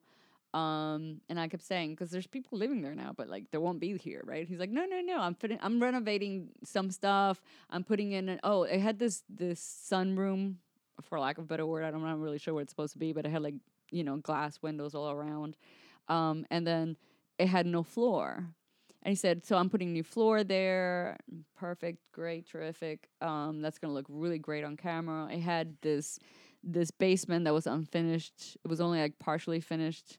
And so it had like something that looked like a cave underneath the house. It was like perfect. This is terrific. Yes. This is wonderful. Guys getting, And so I actually didn't write the script until I found the house. Okay. So I You had the idea, or I had the idea. And people kept saying, can I read the script? I'm like, not yet, but but when I write it, yeah, not yet. But this is the story behind it. yeah. And so I waited till I actually saw the location, and then I wrote it specifically to that location. Interesting. I wonder how many times that gets done. No, I like really had everything set up before I wrote the script. But I was waiting for you to say, and then everything changed. But nothing did. So the people did move out. No, when we got there, there were about 5 people living there. Oh, Jesus. And because he had like rented out rooms and stuff. Okay. And so we had to shoot around them. Oh, they didn't. So they didn't go to hotels. They No, stayed. yeah. Did some of them stay in there all day? Yeah, we had this lady. She had like the backside of the house, and he had told them I don't know what to believe him or not, but he had said that he had actually like said, don't pay rent this month if you go somewhere else. And she took the rent break and didn't go. So she was there all the time. We had another guy, that super nice guy. He was very sweet and helpful, and was a friend to this day. But he had to sleep there every day, and we shot nights sometimes. And he had to go to work, get up, use a shower. We had one working bathroom. Oh no. And it was 3 actors and seven people working on the thing, staying there. So we had air mattresses. The good thing was like we had all worked together before, so it was almost like summer camp kind of thing. Yeah. It was the bad thing was that everyone's taking a dump into the same toilet every day. Ew. And yeah, we had one shower and all these people. Oh using man, it, it's a hairball. We had the woman went off on us at one point. I still have a video of that because we were. Oh, good. We were filming when she came out and started screaming at us. Didn't make the cut? No, can you believe it? Crazy ghost lady screaming at us.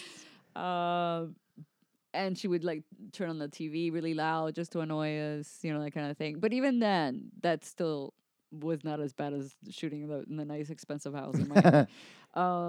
It rained really, really, really hard one time, and the basement flooded, and we had everything set up in the basement, and the cameras were actually like plugged in. So when it rained, it took the electricity off of the entire house for like half a day. Holy shit. And then we had to like scoop the water out of the basement. Oh my God. This is 12 days of barely trying to make, you're barely shooting any film. You're like doing chores. It was an adventure. And then we got to one of the last things we had to do was to shoot in this sunroom. And he had never put put the floor in. The floor in. And I said, well, we have one day break. We're shooting 6 days, taking a day break, and then 6 more days.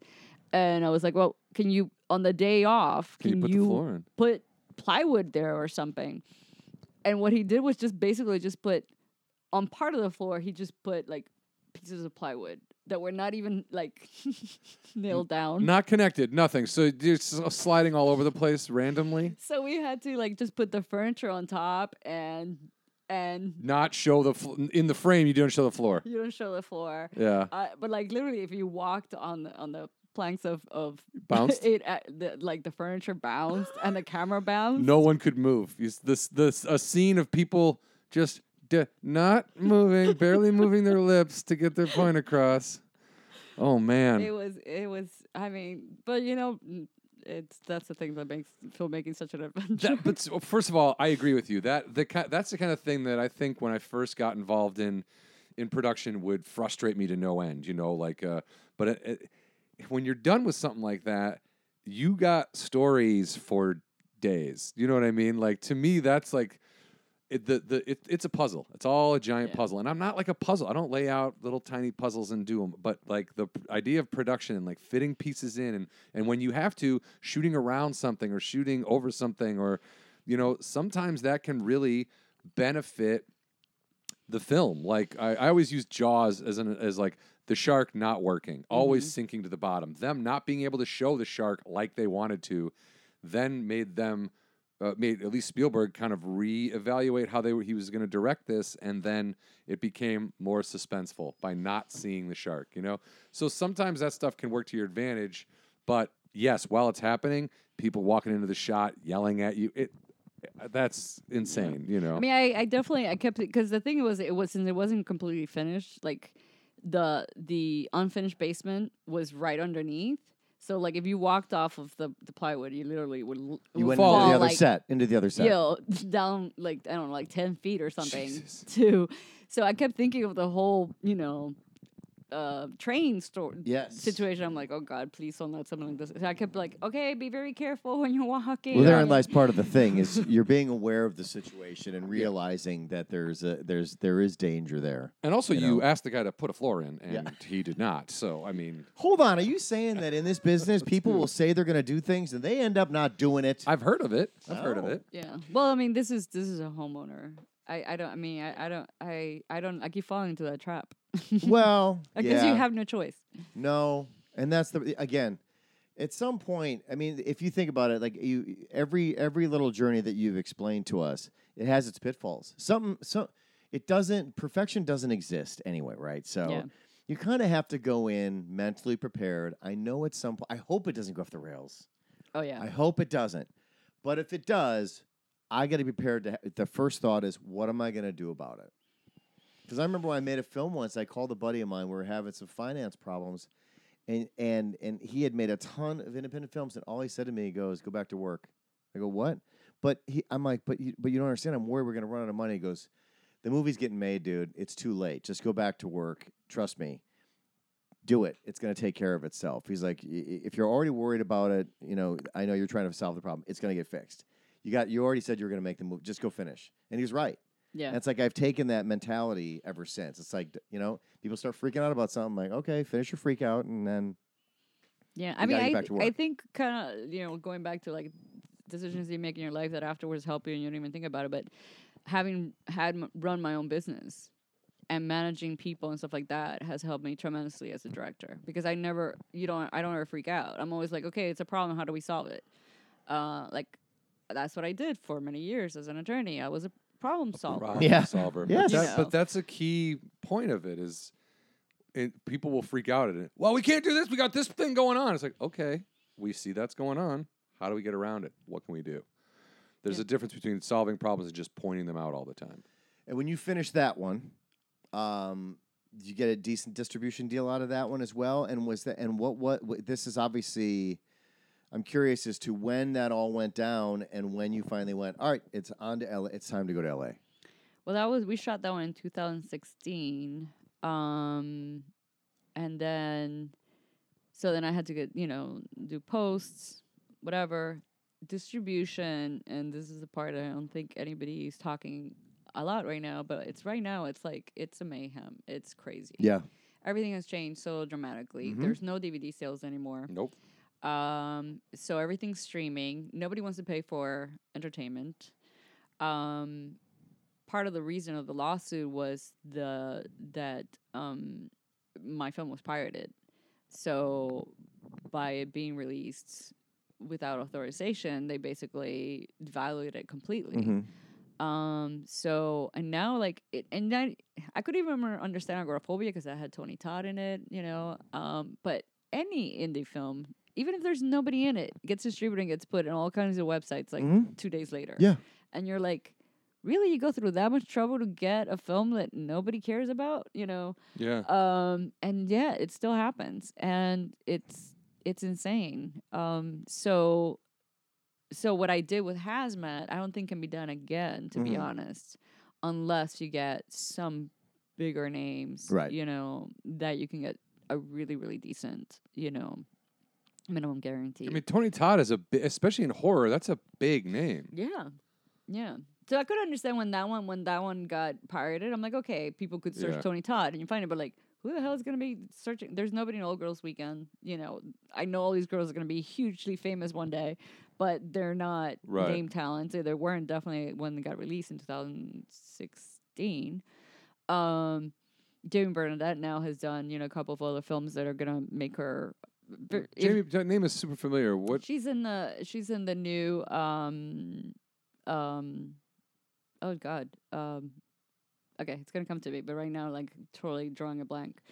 But she's really good, and she's definitely gonna become within the Yeah. next year or 2 years. I Sure. love her. She's wonderful, and she's great to work with. If anybody wants to work with her, just really one of the nicest, most down to earth people. But I Spit on Your Grave, Deja Vu. Oh. Sorry. She's the lead in that. Yeah. Okay. Yeah, and Chad Lindbergh's in that. I Spit on Your Grave, right? I don't know. I actually haven't seen it. Yeah. Chad Lindbergh was the guy from The Better Man. Oh, Chad. Yeah. That guy. Yeah. Okay. He was in I Spit on Your Grave, I think. Okay. It's a remake. It's a French remake or a remake of a French movie, right? No. It's a It's sequel. an old 70s movie, It's isn't a sequel to the original I Spit on Your Grave, like the Okay. direct sequel. Like they've made other remakes or whatever, Oh, but okay. this is the original director, and he Okay. You know, Okay. it's hard for me to watch because it's like they have horrible rape scenes. It's pretty graphic. It's Yeah, a it's pretty very graphic. I mean, it's a movie about revenge. The woman is raped by multiple men, Yeah. and she goes and kills them, I believe. Yes. Yeah. So I haven't been able to watch it because of that, but I like horror, but not Yeah. necessarily that. Yeah. I like mine is a revenge story, but you don't actually see the rape. I mean, you kind of see it, but it's not very graphic. I hear this one is. Yeah. So I haven't been able to watch it for that reason. But so yeah, everything has changed. The landscape has changed completely, and most people don't even know where it's going. So that last film that you put out, the distribution model had changed even drastically by the time you'd gotten to 2016, right? Yeah. I mean, that is the problem. It's like the wild, wild west with all the streaming stuff and stuff like that, and the way the internet is now, everything's just connected, right? So when you talk about, like, I just don't know why anybody's pirating this specific movie or that, I think it's more just the fact that everything's just accessible. There's just a way to take, if that makes any sense. It's like supermarket sweepstakes. It's like you're just running around just grabbing whatever you can because you can. But They'll there's know? so much free entertainment. Why do you need to pirate stuff? Like you could just I don't disagree with you. I'm just saying you that's know. just it's a Yeah. mentality of people. They think that they want to be in the underground. They want to continue to be those people. It's a weird thing, right? Because it's a little bit like, oh, I'm anti-establishment. It's like, yeah, but look at who you're screwing over. Yeah, you're not screwing over the establishment. Yeah, It's- you're not. You know. Yeah, I have friends who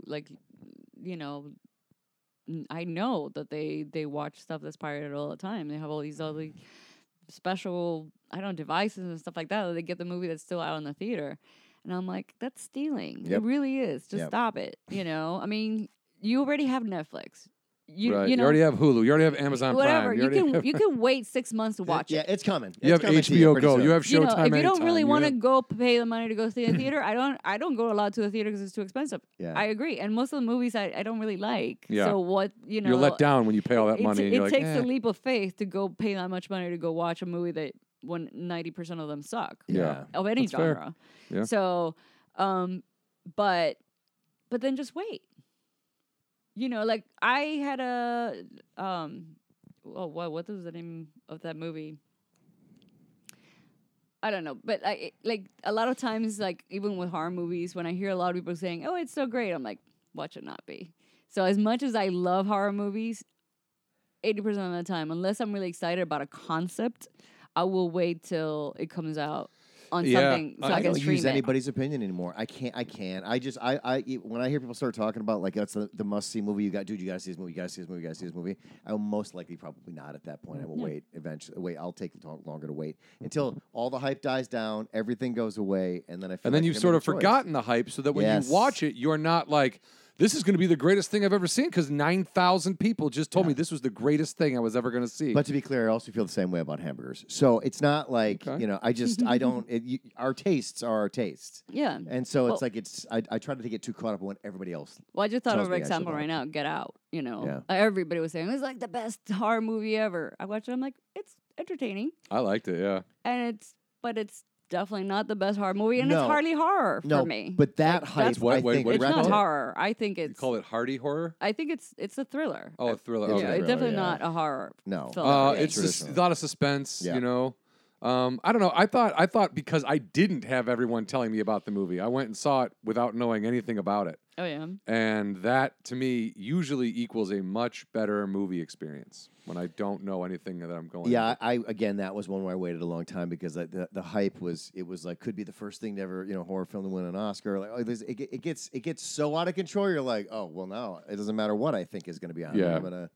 And I'm Yeah. extremely picky too because I could deal with a lot of stuff, but like when it comes to stories, I hate plot holes. Like I can deal with some plot holes, but not like when they're like gigantic. Yeah. You know? And that was a movie that I felt was like full of plot holes. So it didn't matter. I mean, I thought the acting was amazing. Yeah, and looked everyone great, did a great job. Yeah. But the plot holes, Jesus Christ. I'm a simpleton when it comes to movies. Now I had to dumb down my opinions on everything just because I need to get. I want to just. I mean, look, there are some movies you just can't, and television shows.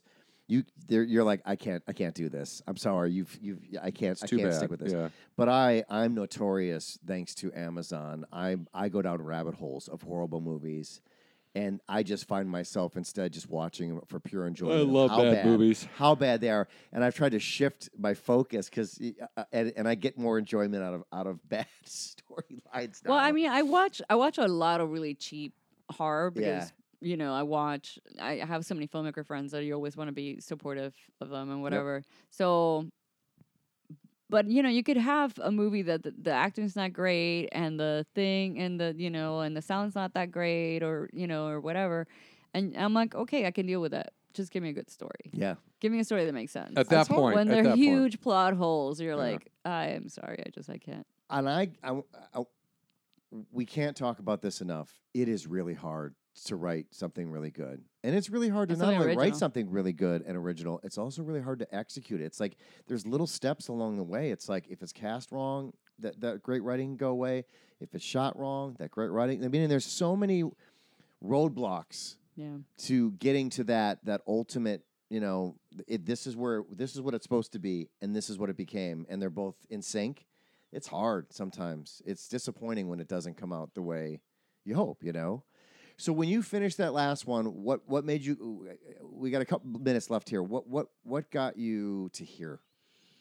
So that didn't not get Glass Hill Park, but what got you to? Yeah, that didn't get released until 2018, so there was like a long lag waiting for that. And I Okay. said, really want to wait for this to release before I make another one, because I could see that the There's a shift. market has shifted Yeah. so dramatically, that Mm-hmm. the DVD sales had died, that Redbox is no longer buying indie films. Like at one point, I was like, just off of Redbox, that's it. We'll get You'll make the money we'll back. make our money back.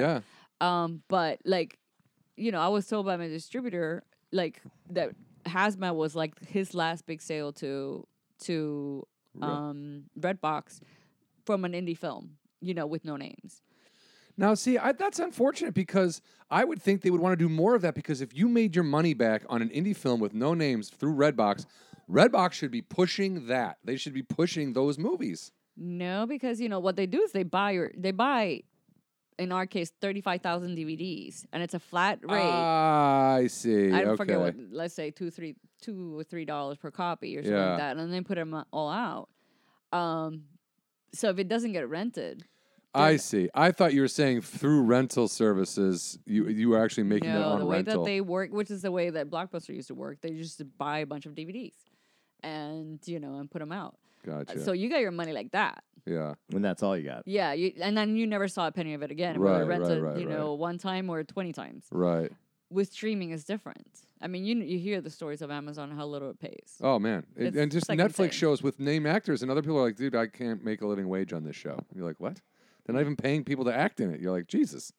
Yeah, so I mean, it's just changed completely. And now, like, you release something within a couple of, it used to be that there were windows. You're like, okay, now for a long time you actually have to pay to watch it, but now they're going into like Amazon Prime like within 2 months. That means People know you just have to wait out for 2 months and then you Wait get it it for out. free. So why? And I do this to other people as well because I know so many people who make films and their films are Amazon. I'd be paying like a lot of money every month, to watch their films. And let's face it, most of the time they're not They're not that awesome. great because they're indie films. Yeah. So it takes a leap. You must really like that person to want to spend the $3. So it really goes into Prime so quickly, and Prime doesn't pay anything. Yeah, no, and you can actually put it up on there on your own, if you want, and then you don't make anything, clicks if you get a bunch of people who like it, maybe I don't know. Well, it clearly wasn't making a lot of that stuff wasn't making a ton of money because I know a lot of independent filmmakers were going through this company called Distribber, and I think that they went belly up and they're out of the game. And I just if they're doing it and they're probably just a volume based business of who cares, right? We'll help you funnel it through. If they're not making any money, then you know that there's a disconnect between the haves and the have-nots at that point. Yeah. So while that's going on, obviously, that seems like that was the longest gap for you, and has been the longest gap for you for making a film. And was that part of the decision to come out here because you feel like, all right, if I'm going to do this, I need to get out here and start establishing myself in this LA market? Is that what your thought process was as to why you came out here? Yeah, I mean, there were so many programs that when I would watch, that I would see, advertised, that it was like, oh my God, that sounds amazing. You get to shadow on a show or blah, blah, blah. Oh, but you have to be in LA to do that. It's not like they'll fly you out here. No, yeah, you got to live here or already. put you up anywhere. And then, Atlanta's great if you work in crew, you can literally work all the time in Atlanta and never stop. There's so much work out there. But if you're above the line, none of that hiring is happening over there. It's happening over here. Okay. So I really thought, and I had nothing to tie me down. Like, I could go wherever I want. So I thought, why not?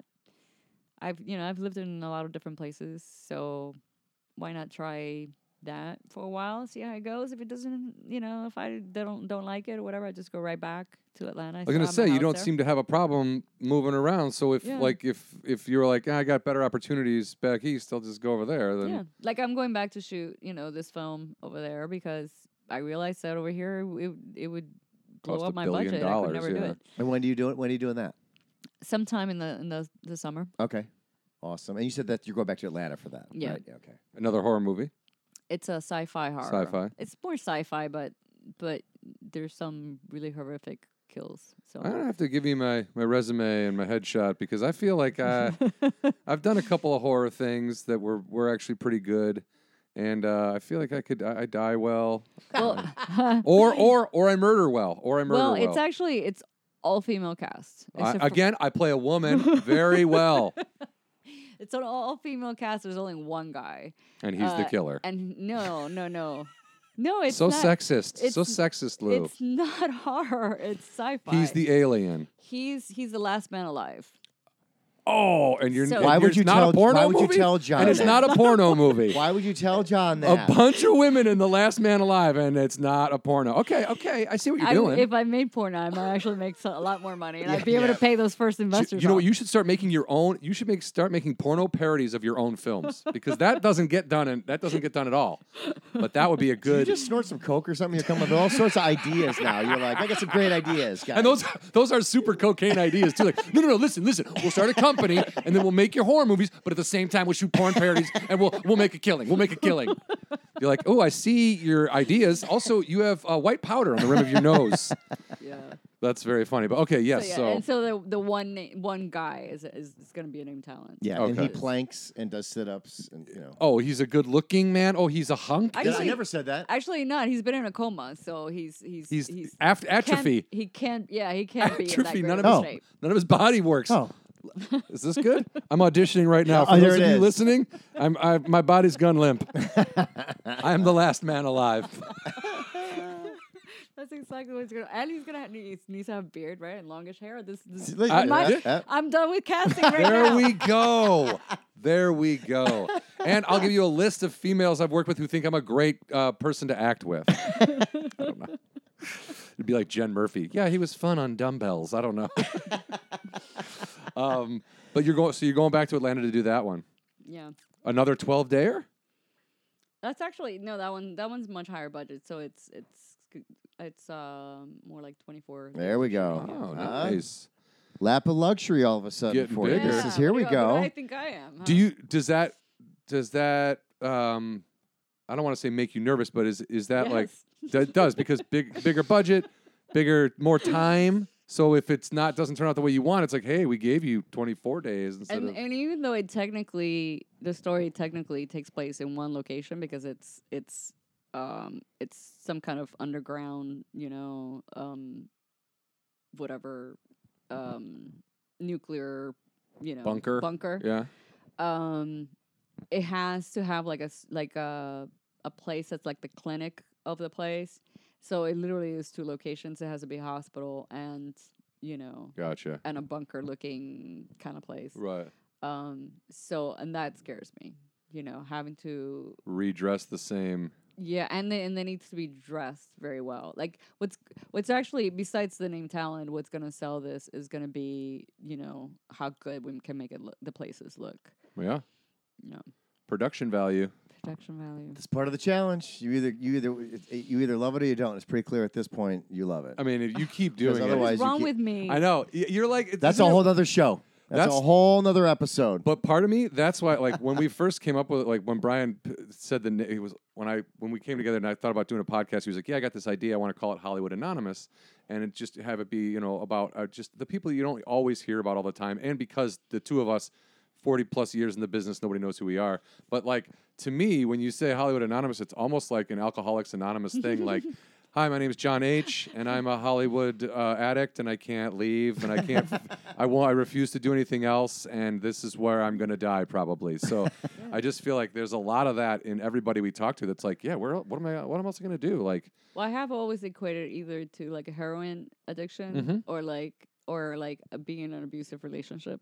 yeah, Where like you get production beaten beats you down. and Yep. then you're like, I'm never doing this again. That was a terrible experience. I'm not gonna go through that again. And then the next, hey, how about if we make a film about this? You Yeah, know? I feel like the same way. Except sometimes I'm like, it's like I'm like, oh well, I asked for that. I deserve that. The production didn't mean to do that to me. It's like I'll like rationalize like being abused. Like no, the production meant well, I think. But like yeah, it can be very. Especially after a lawsuit, I honestly was like, I have to be certifiably crazy to want to continue down this path. Especially- after what I've been through with and that. seeing how people get screwed over. Yeah, even if you've done everything right, you've cast right, you have something with good production value, it looks good, and literally overnight it can just be worthless just because one Yep. idiot, decides Didn't to put it cross out the there T. without permission. Yeah, And all of a sudden it's like, my God, that was 2 years of production of my life, and then 4 years involved in lawsuit. I mean, I was so stressed out about that because Yeah. once again, I'm one of those people who, when somebody gives me money for anything, I take that so seriously. I worry so much about getting them their money back. we call that decency. Uh, It's not a that- word you hear out here a lot, but that I just I can't I was not even sleeping at one point, especially like when like the litigation got really heated, and it was a nightmare. Like I wouldn't wish that on my worst enemy. Yeah. I was super stressed out.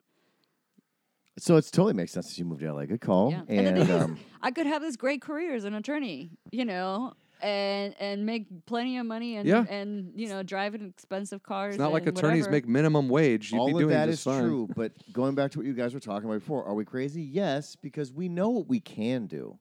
It's what we want to do. And that's not. There's no shame in wanting to do things. Nope. It's like you get this shot at life. I'm interested in this. This is what I want to do. This is what I'm going to try to do. And there's going to be some people going to think you're crazy, including yourself from time to time. It's Well, like I think I'm crazy all the time. Okay. yeah, but I that's just and avoid that's, mirrors. But that's That's what fair, I but do. don't look Never- at it as a negative. Never see yourself. Just avoid mirrors. I feel like it's like renting, if you rent a monster truck, like you've only got these bodies. We rent these bodies. These are rentals. These are rental. We're energy. We rent the body, and then eventually we're essentially the universe experiencing itself in human form. And then the lease is up, and our bodies break down, and the bodies die, and then the energy shoots out into the universe. But it's what you do with your body while you have it. It's like if you rent a monster truck and then you just park it in a driveway, okay. Or you can go romp it and do a bunch of shit that might get you. You might tip over, you might fall, but you can probably right the thing and keep going forward if you want to. I know this is a weird analogy that I just made up right now. I but just got the word romping is the only thing I picked up on. oh, all that. romping. I'm Yeah, like, when I you don't take know a truck romping out and you. is. Yeah. I thought he was the one from Wisconsin. Where are you from? Yeah, I'm He's from Illinois. I'm Close from a enough. small town in Illinois. I spent a lot of time in northern There were Wisconsin. probably a lot of raceway shows that Oh, came man. to town. My you cousin know, the raced snowmobiles. I've been monster to a lot trucks. of crash up yeah. derbies. Yeah, derbies. Thank you so much. Seriously. Yeah, this was way great. to take an actual physical risk and Show up at a stranger's house. 2 men to do a podcast. way to face your fears. She's like, well, this could be my next horror movie. Or- woman invited to do podcast at man's house. everything you just said sounds so stupid.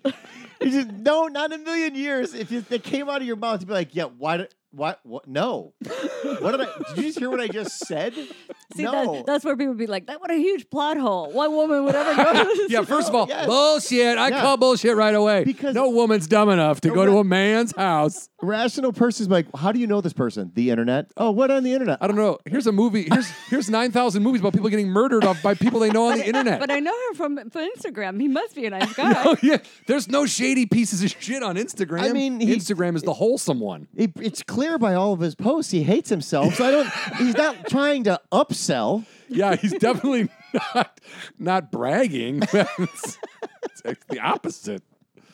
But seriously, thank you for coming. I knew this was going to be a good show, and it turned out it was a great show. Oh, Yeah. I'm glad. And for people listening, it does, again, this when we had BJ Rainiac on, everybody, like, wherever you are, you can, if you want to start trying to make a movie or write something, you can do it from wherever you are. You don't need to make a move. It's like, start small, start with what you know, but you can do it. And this is a prime example. I mean, Hazmat's a movie I've definitely heard of. I've seen on my,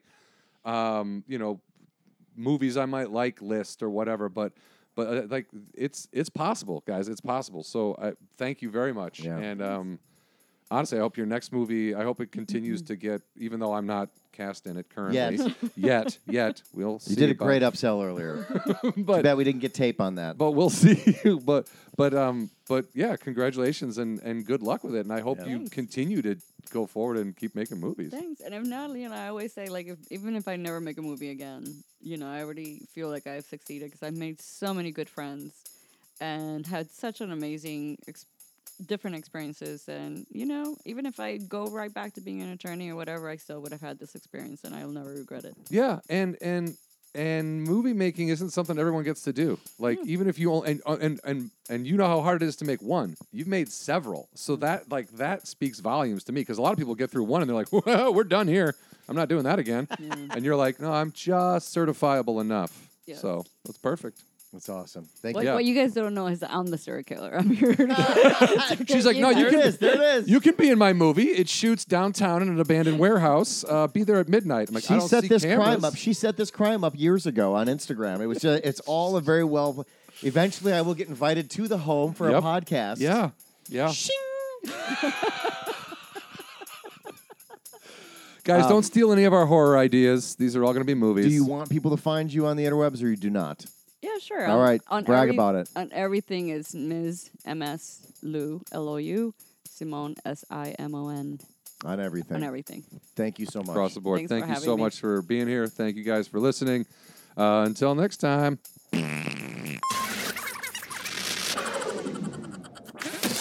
Thank you for listening to Hollywood Anonymous. Don't forget to follow us on Twitter at Hollywood Anani.